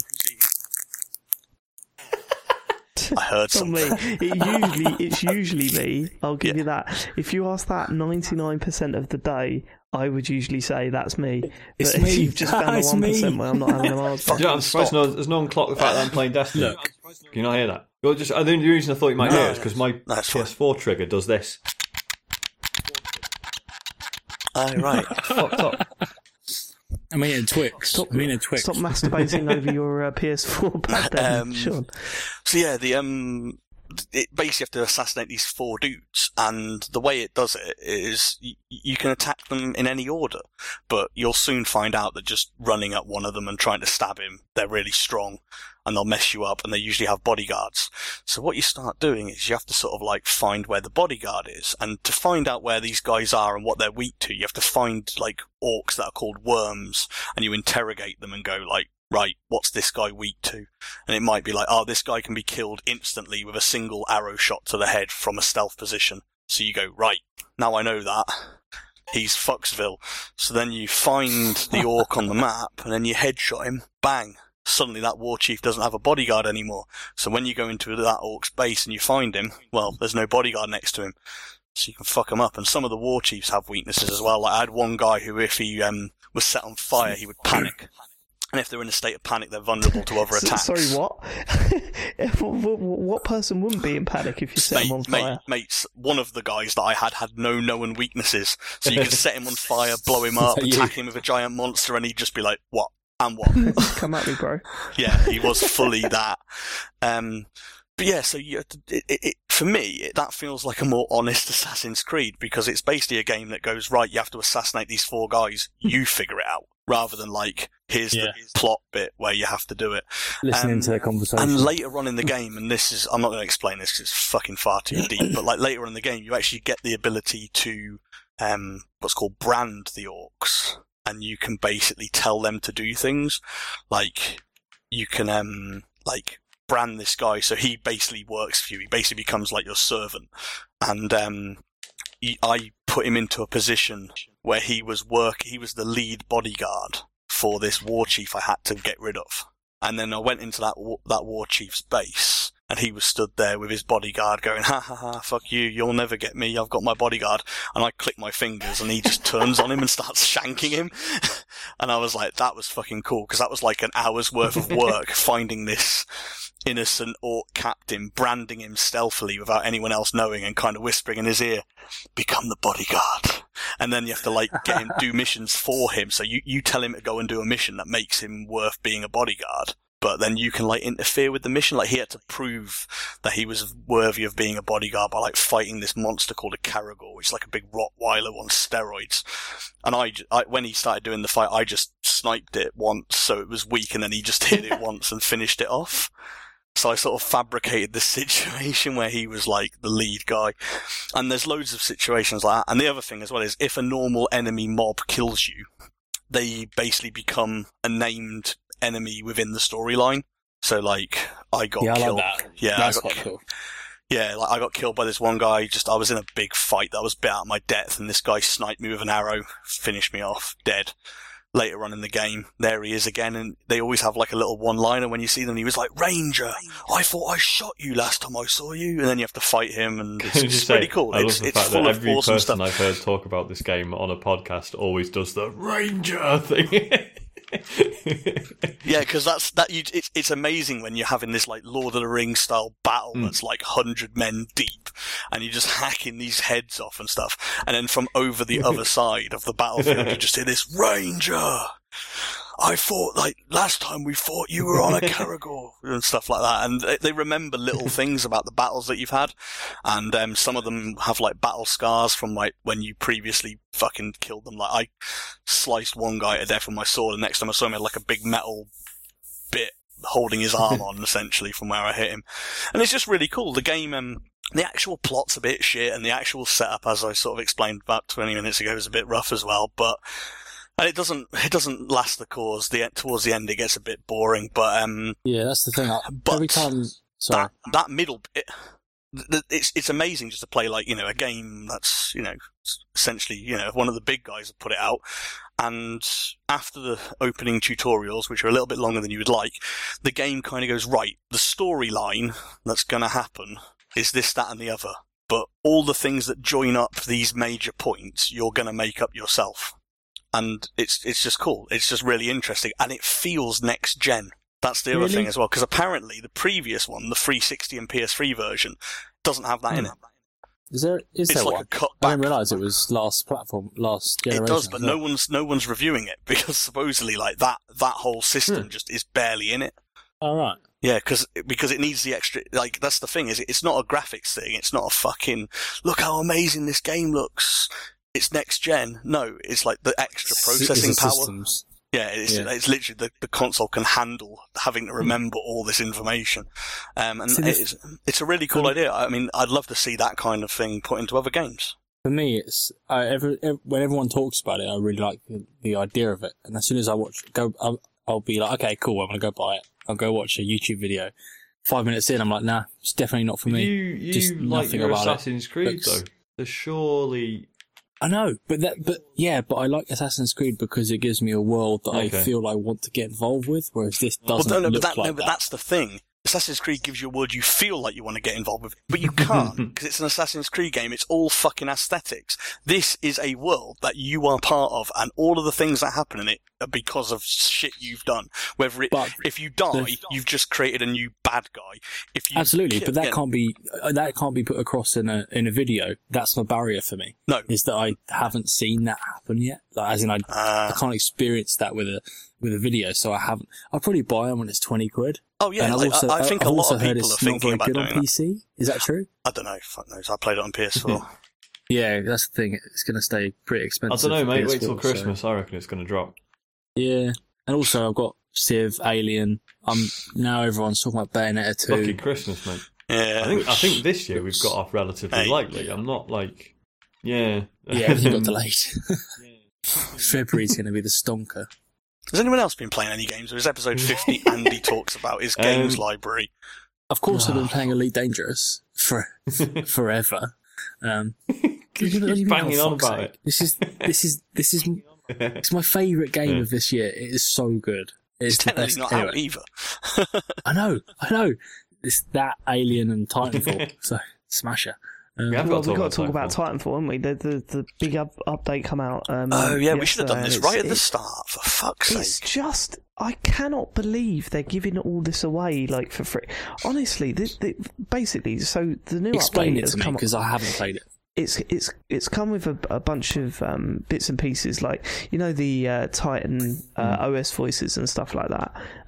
They've just got a ton of them, including the bottom of the list was Japanese. So you know that's the one they know that everyone's going to be using after a while. Because what's better than a robot barking Japanese at you? Nothing is the answer to that question. So I'm looking forward to unlocking that one. Is what mine does right now. So that's pretty cool. Because you know what they're saying just and sort of by stuff. So context, it's, it's a little bit of a cheeky touch, and all that stuff is brilliant. They've added this 3-star system to all the maps, which is going to take over my life. I know it is. So every map now has a challenge for every game mode that you can play on that map. So capture the flag, it's how many flags you can get back, you can return. Pilot hunter, you've got a certain amount of pilot kills you've got to get to achieve 1, 2 or 3 stars on each map. It's just a way to inject some more addiction into you, so I'm really looking forward to that. But the main thing, or the most interesting thing they've added, is a horde mode. Now when I heard about the horde mode, I was like, okay, we all know horde modes. We know what it's going to be like. Wave of enemies. Obviously, they'll do spectres who are going to be harder than normal, and there's going to be titans coming at you. And I was thinking, as I started my first game, I was thinking, it'd be pretty cool for like a team of 4 people to try and take down a titan or whatever. That might be fun. But it's not that at all. Basically, you're defending a spot. You're not sort of fighting for your life. You can respawn, as far as I'm aware, you can respawn as much as you want. The punishment being that you've lost a member of a team for like 30 seconds, which is a real punishment. But it flings grunts at you, it flings spectres at you, but they've got different types of things. Like they've got spectres, but suicide spectres that will get to the base and try and blow it up. So you've got to take them down. They're the priority. Then you've got mortar titans that don't even come at you. Mortar titans. Yeah, they stay as far away as possible and just bomb the shit out of your base from a distance. So, and it's perfectly timed as well, because the first sort of wave of enemies are mainly sort of normal titans and grunts and stuff. The second wave are these mortal titans, because they know that by that point your whole team will be in titans. So it works out the time that it will take you to do it and stuff. What I loved about the way that they brought the mortar titans in. So I played a game first thing this morning on the Xbox One, and it was a different map. It was one of the ones that's just like a big metal structure rather than one of the ones for like the natural formations and stuff. And they didn't bring any mortar titans in at all. So it had the nuclear ones, the ones that basically just run at your base and try and blow themselves up. And you've also got to kill them before they get to your base as well, because if you kill them in your base, they still do the nuclear destruction and takes some of your base health down. So that was kind of fun, and we actually did really well on that one. We bossed it and managed to get 3 stars, which was like score like some like 8,000 points or something like that to get the 3 star. And I was like, I'm into this, because I mean, there's always that thing when you do well on something, you're like, oh, yeah, this is brilliant. So we had a really good first game, and then Sean and I played it on the PC version a bit later, and it was a totally different map. And the fucking mortar titans showed up, and I didn't know how to deal with them at first. But then I realised, like, well, no, they are there to get you to leave your base behind. Yeah, to drag your base. But that's the thing. So you have to be communicating to get the best scores on that one, because we ended up failing that one. And part of that was because when the mortar titan showed up, it was really only Sean and I who were like, right, well, one of us is going to have to go and deal with those. But if you had a full working team of 4 all chatting and stuff like that, that's going to be brilliant, especially when you're trying to get the 3 stars, because the 3 stars you have to basically smash it. And because we didn't have mortar titans to deal with on the first game we played, the 3 of us just bedded in and set our titans to just defend the point, and then we went around and wiped up the grunts basically. Well, the genius is that when the mortar titans show up, they send the suicide spectres as well. So it's like 2 of you have to leave and take out the mortars, while 2 of you have to stay by the base and get rid of the suicide spectres. Otherwise, the round's over in seconds. But the thing is, right, when you look at something like this being added to a game that's been out for so long, you would totally let them get away with just a standard shit horde mode. But I played one game and I thought, this is something that I can really get into out of nowhere. We weren't expecting it. No one was calling for it. They've just added it and gone, there you go. Here's an amazing horde mode for free. No real build up to it, was it? It was just announced. It's like, yes, tomorrow. Like, no, it was just. Yeah, I know. It's astounds me, that game. There's got to be an absolute banger come out in the next couple of months for it to top my Game of the Year list, because it just, not only is it brilliant out of the box, the stuff they've added has just been non-stop gold. The new game modes have just been brilliant, bar the ones without Titans. I didn't really like that one. I don't really but understand those, but it just didn't matter. It just didn't matter. When it came out, I was like, okay, they've done that for people that wanted that. I don't want that, but there's still attrition there, so who gives a shit? Yeah, exactly. Although I did find that those the just pilot modes, I've only played them like a handful of times, but they are actually quite good, almost as practice, because just to get better at shooting things, because stripped of a lot of the kind of everything exploding around you, you can kind of focus on what you're not doing right when you're aiming at people and stuff. Because sometimes in Titanfall, you've got a clear shot on someone, but there's a fucking robot falling from the sky and a building's exploding and someone's chucked a grenade and there's your heads-up displays going apeshit, and you kind of just aim at him and you get the kill and you're like, oh, I did it, fine, fuck it. Or you get killed and you see on the kill cam that they just wiped you out. But playing the pilot one just a handful of times, I did sort of go like, oh, I see, I always aim a little bit short when I'm playing it, and it gave me a few chances to adjust to it.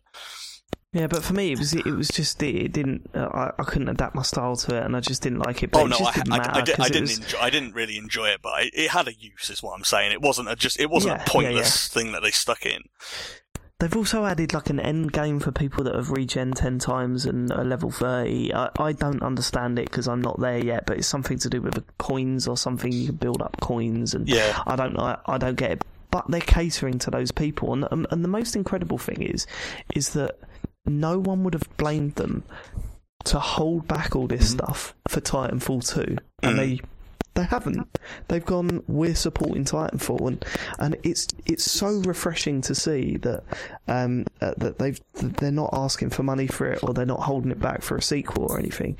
You know why they've done it is because they've got to compete with Destiny now. Destiny's going to have content for maybe 3 years. But I don't think they have they really? Right. I mean, I'd say what's the competition? I mean, people have bought Titanfall. It's not even, in my opinion, it's not even close. No, I'm not saying. The peak of people buying that game, but Titanfall, is over. It's not gonna. It might spark a few more sales, but it's not gonna completely, take. It's not gonna add that much revenue to it. No, not Whereas at all. the But you've got to second keep one would those. have, You want to keep those people playing Titanfall, right? Rather than going and play Destiny.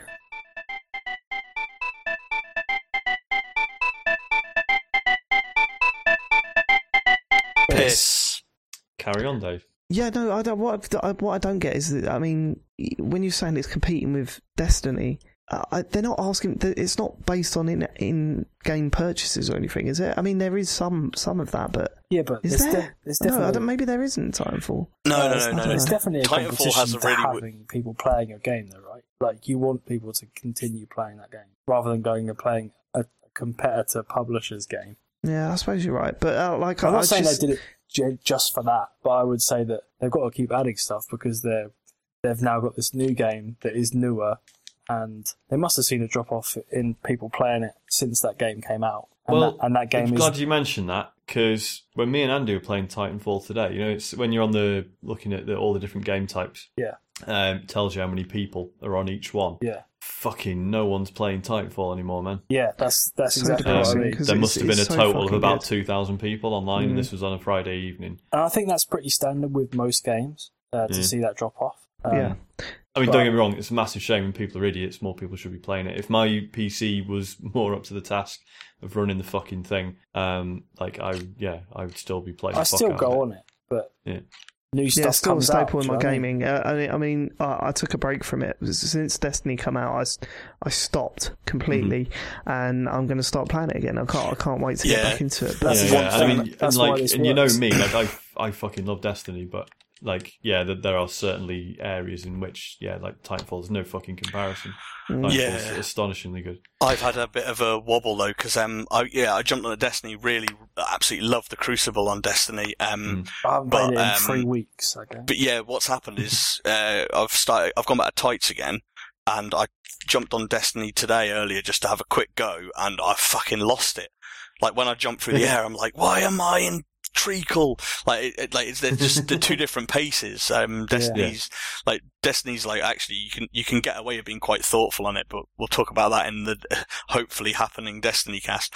But in Titanfall, it's brilliant. It's like you're going on pure instinct and strategy at the same time. Like, you're thinking like, maybe I can run up here and do these buildings and stuff like that. But the second you start doing it, a robot will come around the corner and suddenly you're forced to just react with.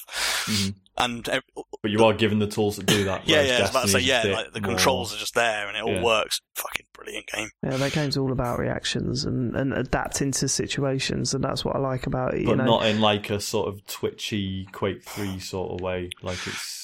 No, but it's in a weird similar ballpark to like those classic shooters. But it's almost as if like they took one of those and smashed it into Modern Warfare, which is sort of the kind of antidote to those kind of games, isn't it? Yeah. You know, but they've combined the two and fucking they've appealed to both worlds by the looks of things.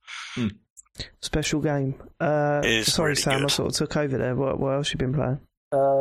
Alien. We've done that. Tell you what, you talk about that just to fucking game again. Go back a quick thing about EA, and they put out Titanfall, didn't they? Yes. They did. Yeah, and like they've obviously stuck a load of stuff into it, and it's free, and it's been quite nice. Mm-hmm. And I was listening to Chet and John earlier today, and they were talking about how like they've apparently stuck a load of stuff into FIFA. That's fixed a few of the issues. Not all, but a few of them. This is what I was saying. I was going to bring up FIFA, and all I was going to say was the big. Every year a new FIFA game comes out, and they try and have a hook.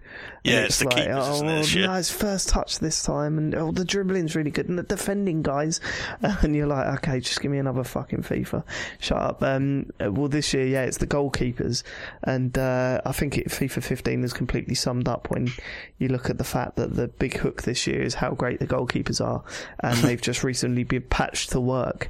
You know what I mean? It's like, they were so bad. They're very, they didn't patch the through ball over the top last year, did they? And that was fucking killing people. They did not. But and then you look at EA UFC, a game that is basically unrecognisable from the game that was released only a few months ago, and more the better for it. It's like they do seem to be putting out a fair bit of fucking free stuff into their games at the minute. It reminds me of there's a local nightclub in Sutton called Chicago's, and it was one of the only sort of nightclubs that people went to for years and years and years.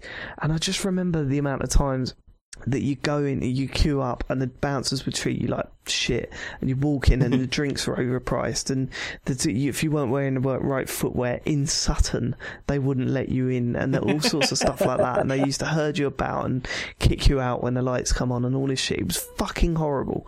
And I remember during the recession, right, where me and my brother went out for a pint, and we were dressed like shit, and we were walking down the high street, and some bloke come up to us and went, "Hi guys, we're doing 2 for 1 in Chicago's now." And we went, "Yeah, sorry mate, we're in like jeans and we got trainers on and shit like this." And he goes, "Oh yeah, don't worry about that, it's fine, just come in." And we went, "Well, we'll have another drink because we're out or whatever." And we walked in and it was empty, and my brother looked over at me and went, "This is what happens when you treat your customers like shit for years. The moment they got no money, they want nothing to do with you, and they're begging you to come in." I think EA have started to get wise to that. Hold on, we've treated our customers like shit for years. Maybe if we stop being cunts, people will buy our games. And I mean, don't get me wrong, no one stopped buying their games, but they must have seen a downturn when they started going a bit, a bit power crazy. Yeah, a bit SimCity, definitely. And I think, I still think that there's that horrible lingering in-app and in-game purchase thing that EA are going to really go for this generation. But if they keep producing stuff like they have at the start of, in the past year or 2 years or whatever, then, maybe it's time to get back on board with those guys. maybe they're not the worst company in the world. Semi-related, John Riccatello, apparently that is how you pronounce it. Anyway, he's now in charge of Unity, the development tool. It is weird. it's weird, but like a lot of people are getting really upset about it because like, oh, this guy from EA, he's going to fucking ruin it, because Unity is quite popular with smaller developers. But like they're all forgetting that when Don Riccatello took charge of EA, for a good year or two, EA were fucking brilliant. Yeah, It was only when presumably he then got bollocked by the shareholders and then had to start putting out sequels again. Because that's when they had like Mirror's Edge and Annoys me some other games. Burnout Paradise. It annoys me that Yeah, Electronic that was Arts good. seem to get a bit of a tough deal because they put out games like Mass Effect, and I don't know, I don't get it. Yeah, but they were a big part of fucking Mass Effect 3 over a little bit, sort of tainting it with their you have to play our multiplayer to get the good ending in the hundreds and hundreds of hours you put into this. Oh, and the multiplayer has in-game purchases, just so you know. It's like, oh, come on, lads. And then they did the sneaky thing with the DLC for the multiplayer, where it was like, look, guys, look all this free content you now get. Oh, the characters are all locked off, sorry, and you've got to either play for fucking years or pay us money to maybe unlock them. Yeah. Oh yeah, it was Sealed Luck, wasn't it? Yeah. I think when all that in-game purchase stuff first hit home, it was just like, let's try and push this and let's try and get as much money out of people as we possibly can. Mm-hmm. And I think they've some of the bigger companies are starting to realise that that's not the way to do it. You need a little bit of goodwill before people start really spending money on your game. Yeah. And who bigger than EA? So they know what the customers are thinking. I know it doesn't seem like that sometimes, but they clearly do. So, and they've got the power to react and try things out and sort of chill out with their forcefulness of getting you to buy stuff. What it's either that or FIFA Ultimate Team is making so much money now that they don't have to do that with any of their other games. I don't know, it's one of the two. One thing I've learned from working in games is that publishers are absolutely fucking insane. So I don't know if they know what their customers want. They're just insane. But I can't really talk about that on my podcast. So you may have already said too much. Yeah. And we never saw Sam again. And most people didn't worry about it. They didn't question it. Can I tell you what I've been playing? Yeah, go for it. Mainly Forza Horizon 2. Have you spoken about that much on this? So you're the first like long-term Xbox One owner we've had on the show. So Dave. Yes, sir. Come in close, because I like Forza Horizon. Have you played Forza Horizon 1? I didn't play that one, no. Are you going to go out and play it after 2? Because you should. Of course I'm not. Wait, what? What are you why would I do that? Because it's better than 2. Ooh. Okay, fine. Listen. This is why people don't like you, Sam. But I've played both games. Yeah. Anyway, Forza Horizon 2 is it's exceptional. Like it's the most fun racing game that I've played since Burnout Paradise. It's not better than Burnout Paradise, but it's the only one that's held my attention past the opening few hours. I played Forza Motorsport 5, and that was okay, but it was dull. There was nothing about it that screamed fun. This just screams fucking fun. It's got like loads of there are moments I wrote a review for Spong, and there are moments in it where you think the game is ridiculously arrogant, where you just think, why is this game like, it will go, look at this amazing sunset, now let's have some fucking red arrows flying over you. That bit is so good though. That first bit with the red arrows is smashing. Like, boy, it's unexpected, isn't it? It's like you just think, I can't imagine this game looking any better, and then you get that stuff happening and you're just like, what are you doing? And it sort of takes you, there's times where it just feels like Outrun. I mean, not in the way that it plays, but in the way that it, like the feeling behind it, the sun beaming down, and they've even got they even reference it in the game. There's like bucket list challenges where that are brilliant. They're absolutely brilliant. You can drive up and find a car, and you're in that car, and there's a challenge based around that car. Some of them are fucking really hard. Some of them a little bit too easy, but you'll find one that's just challenging enough to really sort of give it a go and keep restarting and stuff. And one of them's called called something like Outrun to the Beach, and you're in a red Ferrari and stuff like that. It's Nice. it's all it's just that's the perfect word to describe it. It's nice. It's just everything's nice about it. It's one of those racing games where you can. I did it with the first game for a while. I would just go back on it to play because the cars feel so nice in the hand that I could go on and have a drive from point A to point B. Not even do a race, just drive, and that is a really nice thing to be able to do in a game. Yeah, and it encourages all that stuff as well, because you've got those road trips between events where it's just like, just go at your own pace. Here's where you've got to end up and stuff like that. And when you're playing it, you do have to suspend reality, because there is the stuff like there's off-road racing in it, but it doesn't feel like off-road racing at all. But you say that, and if you're a fan of off-road racing, you won't like it, I don't think. But when you're skimming through a field and leaving a trail of destruction behind you, it feels incredible. You feel slightly out of control, but still kind of in control, because it never really gets too realistic. And it just looks brilliant. Like it looks incredible. I mean, if you really look into it and how the world works and stuff, you do see through the cracks slightly. Like, I don't know if you've done this. Have you ever just parked up and then watched the shadows? Yeah, the shadows really sort of like tick by, and it's like it's a bit okay, but then you're not. I suppose you're not supposed to do that. You're supposed to be driving around and stuff. But yeah, and then there's like it knows that it's being stupid at times. It's got these things called barn finds where you can drive about. There's like it highlights a part of the map, quite a big area, and you've got to drive around and find a barn. And in that barn is a classic car that you get to keep. But like it's so stupid that you turn up and it's barely a car, like it's rotting and there's no wheels on it and stuff like that. And then the mechanic turns up and goes, "Oh yeah, I'll sort this out." And like within an hour, she rings you up and goes, "Yeah, it's all sorted," and it's like a brand new car again. And it's just one of those games that you get such a good feeling from, that you'll just sit and happily play it for hours on end. It really blew me away. Actually, I was really surprised by how good it was. What made you feel that the first one was better than the second one then? The location is stronger, I think. Location's weird on this one, isn't it? It's just fields and stuff. Yeah, it's just a bit.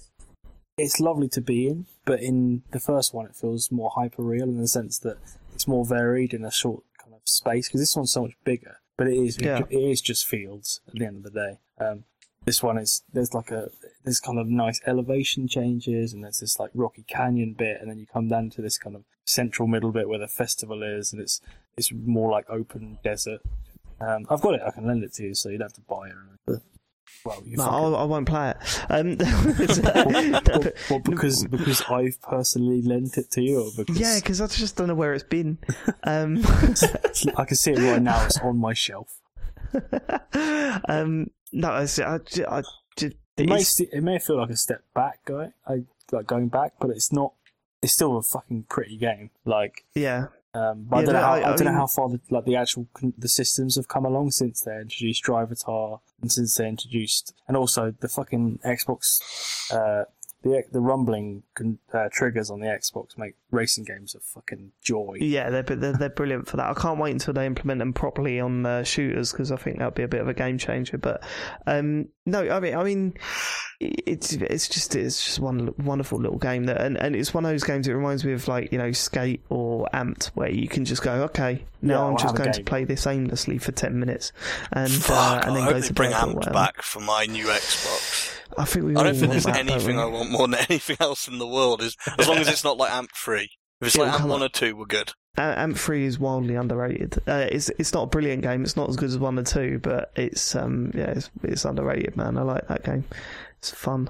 Anyway, so that has brought a lot of people certainly on the sort of crowds that I follow on the internet. That seems to be the trigger for them to go, okay, now it's time to get an Xbox One. And I don't blame them, man, because it's fucking fun.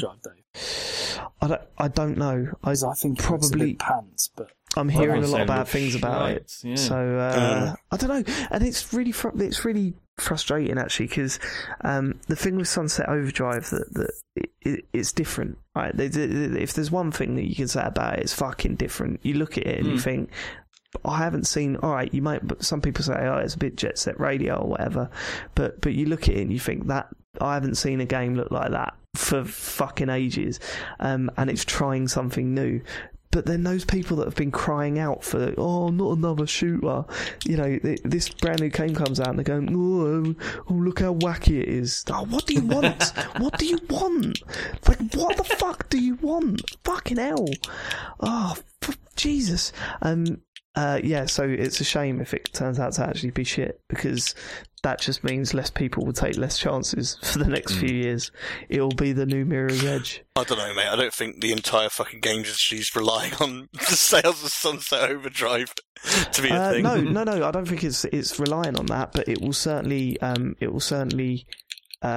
mean, this game sets out to try and be different from your standard third-person shooters and first-person shooters that seem to be, you know, so prevalent at the moment. And if that doesn't do too well, then, you know, publishers will think twice about going crazy again. You know what I mean?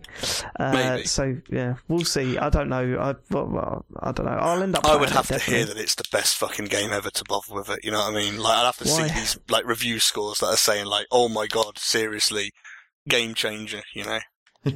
Yeah, I mean, like me and Andrew were saying just prior to doing the recording, it was like we never liked the look of it, but that was kind of just us being dickheads. I don't think either of us actually expected it to be a bad game.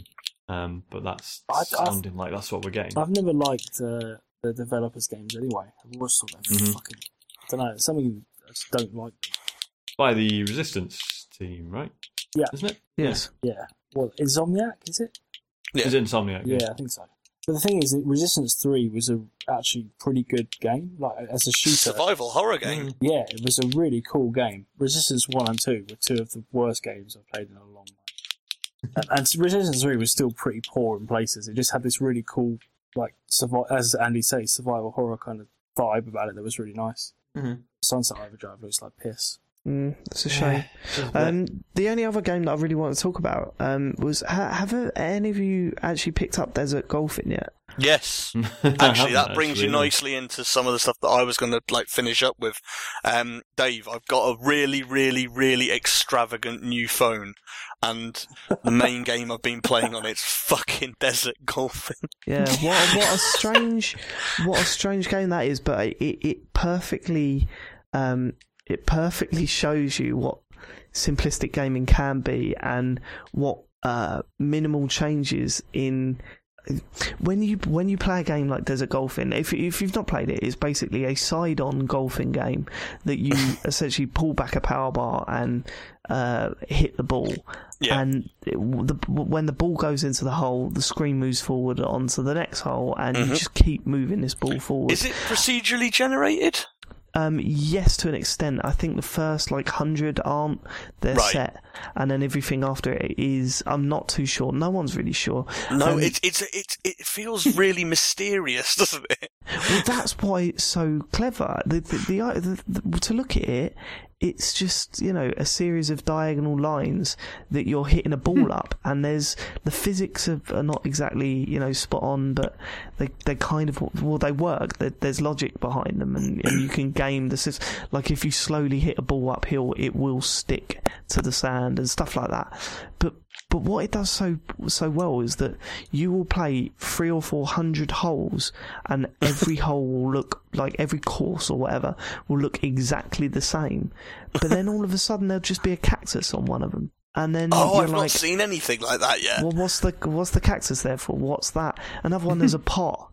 Another one, there's like a little face drawn onto one of the hills, and it just constantly, just when you're just in numb mode, where you're just flicking this ball forward, and okay, I did this in 2 shots, I did this in 3 shots. All of a sudden, there'll be something there, and you'll stop, and you'll go, "What's that about? Well, can I hit that? what am I supposed to do something with that? I don't get it. And it kind of fucks with your mind. And it does this other really amazing thing. After you've hit 1,000 holes, it then introduces Game Center into it, where it says, "Okay, right." It's like just little thing like that. It's just funny when that popped up. It was like, "Okay, here's your average hole per over the 1,000. Like, here's your average amount of shots that you've taken over the 1,000 holes or whatever." And then from then on, it changes the colour of the course and the sky, just like literally just a tiny amount for every hole. So when someone goes, "Here, look, this is what hole 3,000 looks for," it's like neon pink, and you're just like, what's happened there? and as you're playing it, you don't even notice it. It's not until you just like sort of step back and go, "Hold on, this isn't orange anymore. What the fuck is going on?" It's just really clever with that. It just shows you how a game can be so simple, but then introduce the tiniest little thing and it become a big deal in your head, because I don't think it does anything in the game, but when you're looking at it, you're like, okay, this is fucking with me a little bit, and it's working. You know what I mean? Yeah, like Everyone's in terms of talking about actual fucking cactus. In terms of actual gameplay, have you ever been on the phone and just like started doodling on a bit of paper while you're on the phone? Like it's about a fraction up from that. Like when I'm on the train, like I mean, one of the greatest fucking things about my new phone is I can minimize video on it. So what I did the other day is I was watching Iron Man and I minimized it and just stuck it in the corner of desert golfing. Yeah, that is with perfect. the headphones on, and then just started fucking just so I had something to do with my thumbs while I'm on the train, just to stop. I get weird on the underground. I don't like it. So if that stops me killing, then so be it. These desert Pride of golfing. Britain award your phone, doesn't it? Fucking hell, amount of lives it saved. It's just really interesting. I think that's what it is, without being interesting. It doesn't set out to be this really interesting game, but it manages it by just drip feeding these little bits and pieces into it.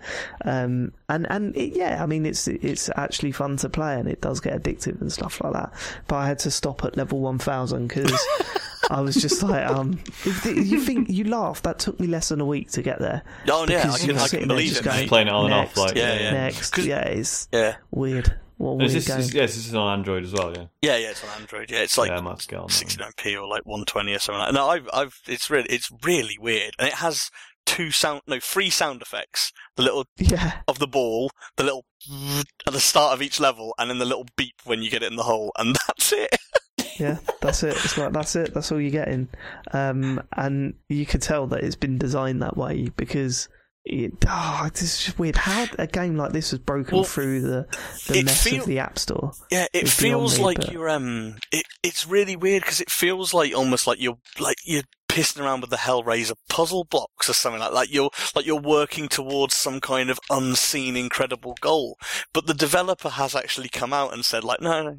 There's nothing. There's nothing at the end of this. Didn't he just like warn people because people were up to like whole 5,000 or whatever? And he's just like, there's nothing there. Stop it. Yeah, he didn't tweet like, please stop. Like, there's really nothing. Stop playing.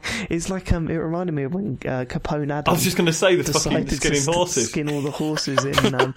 And he was like, well, once I get to 1,000, surely something will happen there. It's like, we should probably explain that for Sam and our listeners, because it's one of the greatest stories I've ever heard. It's one of the greatest feats of gaming. I mean, it's up there with someone being number one in the world in Hotline Miami is impressive, but it pales into insignificance when compared to this. Do you know who Capone Adam is, Sam? Let's get that bit out of the way first. I don't. Well, he's an interesting chap. Basically, he's a guy that was on our podcast, and he then went on to become the Peter Molyneux Twitter account. Oh, that's him. Really? Yeah, that's him. Yeah, and is his name? Is his first name actually Capone? No, this sums him up. His first name's Adam, but he calls himself Capone Adam, and everyone calls him Capone. I don't know why. There's no reason behind it. It's just he's been to sex parties and stuff. He's weird. He's a very strange guy. He has, he's paid for prostitutes. I wasn't doubting it for a second. It's just superb. It's all out there on the internet. I'll buy. Anyway, hold on. We were talking to Sam, and he just went, "I'm going to the toilet." What? No, I just said I just found him on Twitter. Oh, right. I totally misheard that. Anyway, so he decided to play Red Dead Redemption and got completely obsessed with skinning horses in it. And I think the initial idea was there are so many horses in this game, maybe after you skin like 100 of them, they stop appearing or something. And he wanted to see if the world reacted to him just going around skinning horses. So he did that. He got to 100, nothing happened. And he went, well, maybe it's 500. Nothing happened. So he said, okay, so it's probably 1,000 then. Nothing happened. And he just kept skinning horses. That was his Just the time way, in like, Red Dead when he Redemption. talked about it on the show, he was like, I didn't enjoy doing it. Like, I just... I just feel like I had to do it. That's amazing. Yeah, he's an interesting guy. He was- Yeah, good chap. Yeah, I feel sorry for him when I Red love Dead the Redemption idea. 2 I love comes the out. idea that you do 100 and instead of being like, nah, it's work. It was, I'll do 5. So, oh no, and enough. Yeah, but he just takes that leap there. I'll do 5 That's fine. times that amount. Yeah, but that's basically desert golfing. Sum up. About as fun as skinning 1,000 horses. Sean, have you It's- played anything? Well, I've played a bit of Titanfall and Sleeping Dogs, but they're already done. I've played some other Already done. shit, but I mean, how long have we been recording for now? 4 hours? 4 hours? Yeah. I think maybe that's enough. About 2. I've been playing Helix on the iPad. That's really fucking good. You should play that. Alright. Okay. That's true. That's some quality podcasting there, Sean. I will briefly explain. To be honest, it's a bit fucking weird. It's not weird. Like, it's really simplistic. Just sort of saying it out loud suddenly sounds really weird. You're like an eye that floats around, and there are other baddies that are like other weird objects, and you just sort of you can just like keep your thumb in like the corner of the screen, and it's like the slightest movement is sort of like moves this eye around really quickly. But it's really nice. Like, feels really good, really precise. And you basically enemies sort of come in. And the way you kill them is by like having moved all the way around them in like a full circle. So like you can see at the enemies like as you move around an enemy, it like draws a line around that enemy, and then when the line is complete all the way around, the enemy gets destroyed, right? And it just like like one enemy comes in and you go like, all right, so you go around it, blows up, and another enemy comes in, you go around it, blows up, and then like a few enemies come in, and it's like, right, can I do one massive circle around them, or do I sort of go around one guy and then do like a figure of 8, which then blows them both up? And more enemies come in, you sort of end up drawing these sort of more and more elaborate patterns and figuring out like really cool ways of sort of blowing them all up in one go. And it's really fucking hard, but it's proper good fun. Play that. I've also been playing more Assassin's Creed Black Flag. I don't know if anyone gives a shit though. Why? Not really, no. No, well, it's just because I'm quite excited about. What's the one? Rogue. Really? Yeah, man. Because I don't give a shit about Assassin's Creed, but I'll do the fucking pirate bits. Yeah, I'm looking forward to Unity just because I like the French Revolution. You see, fuck Unity, right? Because there's sounds no like boats bullshit. in it. Rogue has got it's got boats, right? It's got snow. It's got penguins. It's got polar bears. I'm in on that. It's got your 4. Jesus, this is Sean Bell. Oh, what is this? I see, no, you're taking the piss. I'm with him 100%. Fuck Assassin's Creed Unity. It looks rubbish. I'm also quite interested. Like, I've actually been reading up on Rogue. I didn't realise you play as a Templar. Don't really know why you play as the baddies, but whatever. Because you're But rogue. they've actually very good. But that actually has sort of fed into the mission design on it and stuff. Like, there are like, instead of taking assassin contracts, you intercept assassin contracts and then have to try and prevent the target from being assassinated. So you like go to an area and it's like, the target is, and then you've got to find the assassins who are all fucking trying to get to him.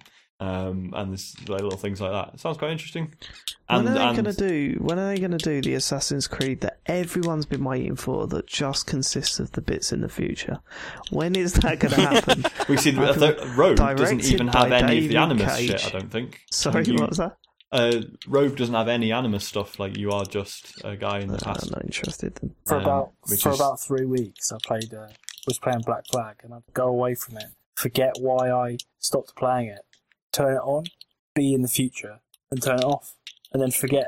I actually had that for a bit as well. I was like, oh yeah, what the fuck am I doing here in Ubisoft's office? Oh, right. I can't run.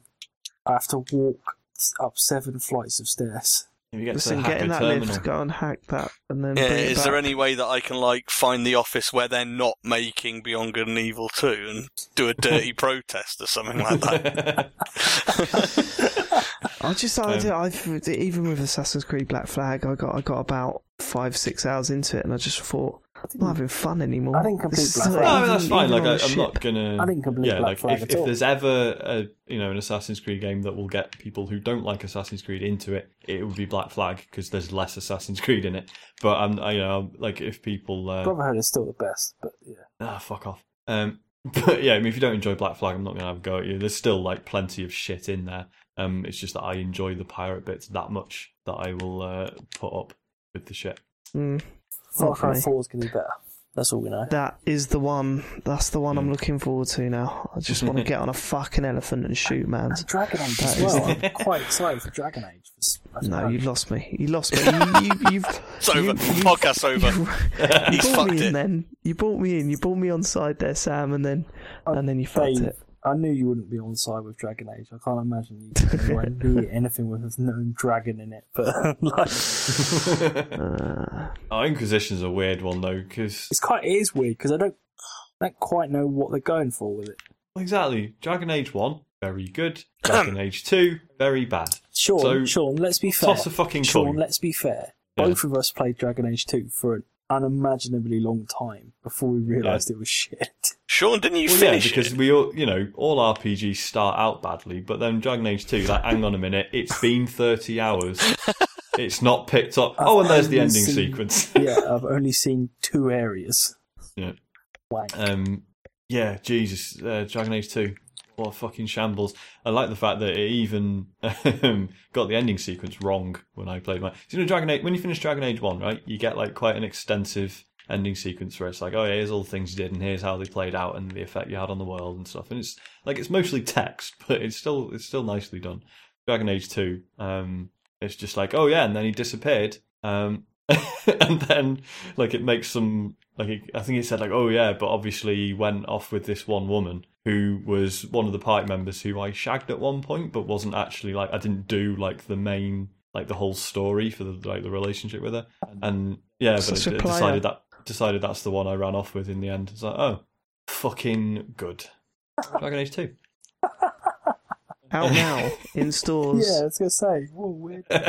Oh, weird. on Amazon. Yeah, I'm going to go play Civilization now because I've got to review it for Monday and 2 days to review a Civ game. Isn't Oh, it's hard being you, innit? it? Mate, imagine reviewing a Civ game in 2 days. I spent one evening playing Civ 5 and thoroughly regretted it. Don't like it? It's not that I didn't like it. I was just like, that's an entire night of my life gone, and I didn't achieve anything. Nothing, just like nothing really happened. I've got to say though, Sam, this is the first podcast that I've ever heard someone go, "All right then, lads, well, I'm gonna take off. You do Listen, it." it's been fun, but got stuff to do, so." Well, I do. That said, it is midnight, so man's got a point. Good point. Right, thanks for listening, everyone. Thanks, David, for coming on. So I was hoping it would be a question one. Unfortunately, Well, it wasn't. you rolled the dice. That's what we ended up with. I got Dragon Age 2. Never played the game, but I know that joke's good. Sam, I would thank you, but if it weren't for you, we'd have finished this 3 hours ago. Hello. True. Blame National so, Rail.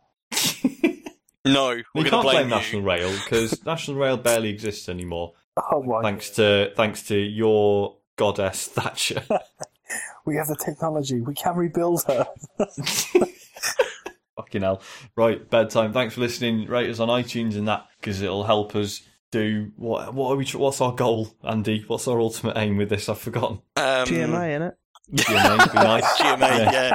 It might stand, just vote for us once or twice, and we might stand a chance of getting nominated and ignored again this Yeah. next year. That's all we want. That's one thing, actually. I We just wanted wanna ask- show up. I wanted to ask you this. You guys were nominated for an award with that piece this year. Why weren't you, Well, we weren't, but yeah, go why on. weren't you invited? We Oh, we were were. invited, just I didn't want to go because, like, the thing is though, Sean couldn't make it because he was in fucking the north, and if I'd gone, like, just imagine it won and I had to go up and pick it up. I didn't even put it on the site, like. Like, I didn't even, like, pick a picture to go with the fucking article. I actually took that picture that's on it. That's my screen grab from me playing Skyrim. See, there you go. That's at least a That's small my amount of input. work. What I done is just go up and go, yeah, it's a really good piece. Thank you. I'll take this. Who wrote it again? This guy, he did I'm not asking, go I'm public not in the asking. end. Manly J Panda on Twitter. I'm not asking, I'm just It's imagining Andy it's not incredible. even knowing. But no, yeah, so I don't know. Like, what? And yeah, I could be fucking bothered. I'd band practice. I've got a feeling that there's another article on your site that might get nominated next year. So, Yeah, That's true. Yeah, if he's not read it forward. yet, David's done us a really excellent think piece. Fucking hell. What's regarding brilliant, this it was whole- about Gamergate, and I never wanted to write about it, but I did for you guys. And once it went online, I started getting Gamergate people shouting at me on Twitter. And if this ever happens to you, ladies and gentlemen, because you're normal, I'll leave you with this. Just say nonsense to them, and it completely throws them. They don't know what to... Absolutely. So what are your views on it? Don't worry about that. It was just it's just a little, don't worry about that. But what are you, okay, mate. Well, I'm your mate now, am I? What's going on here? I should say, I know all the big games websites were getting a lot of stick for not coming forward and saying stuff about Gamergate. But I'd like to actually just say thanks because it left us a hell of an open goal. It worked out brilliantly for us. Yeah. Yes, into the net. Owen, fucking tap in, right? Little header there, no worries, mate. Yeah. Right, cool. Fuck off. I Episode will. 50. Yeah, what a fucking landmark. Andy, you would definitely not be alive for 100. Who knows, or dares to dream. Yeah, right. Cheers, everyone. Good night. Alright. I love you, goodbye.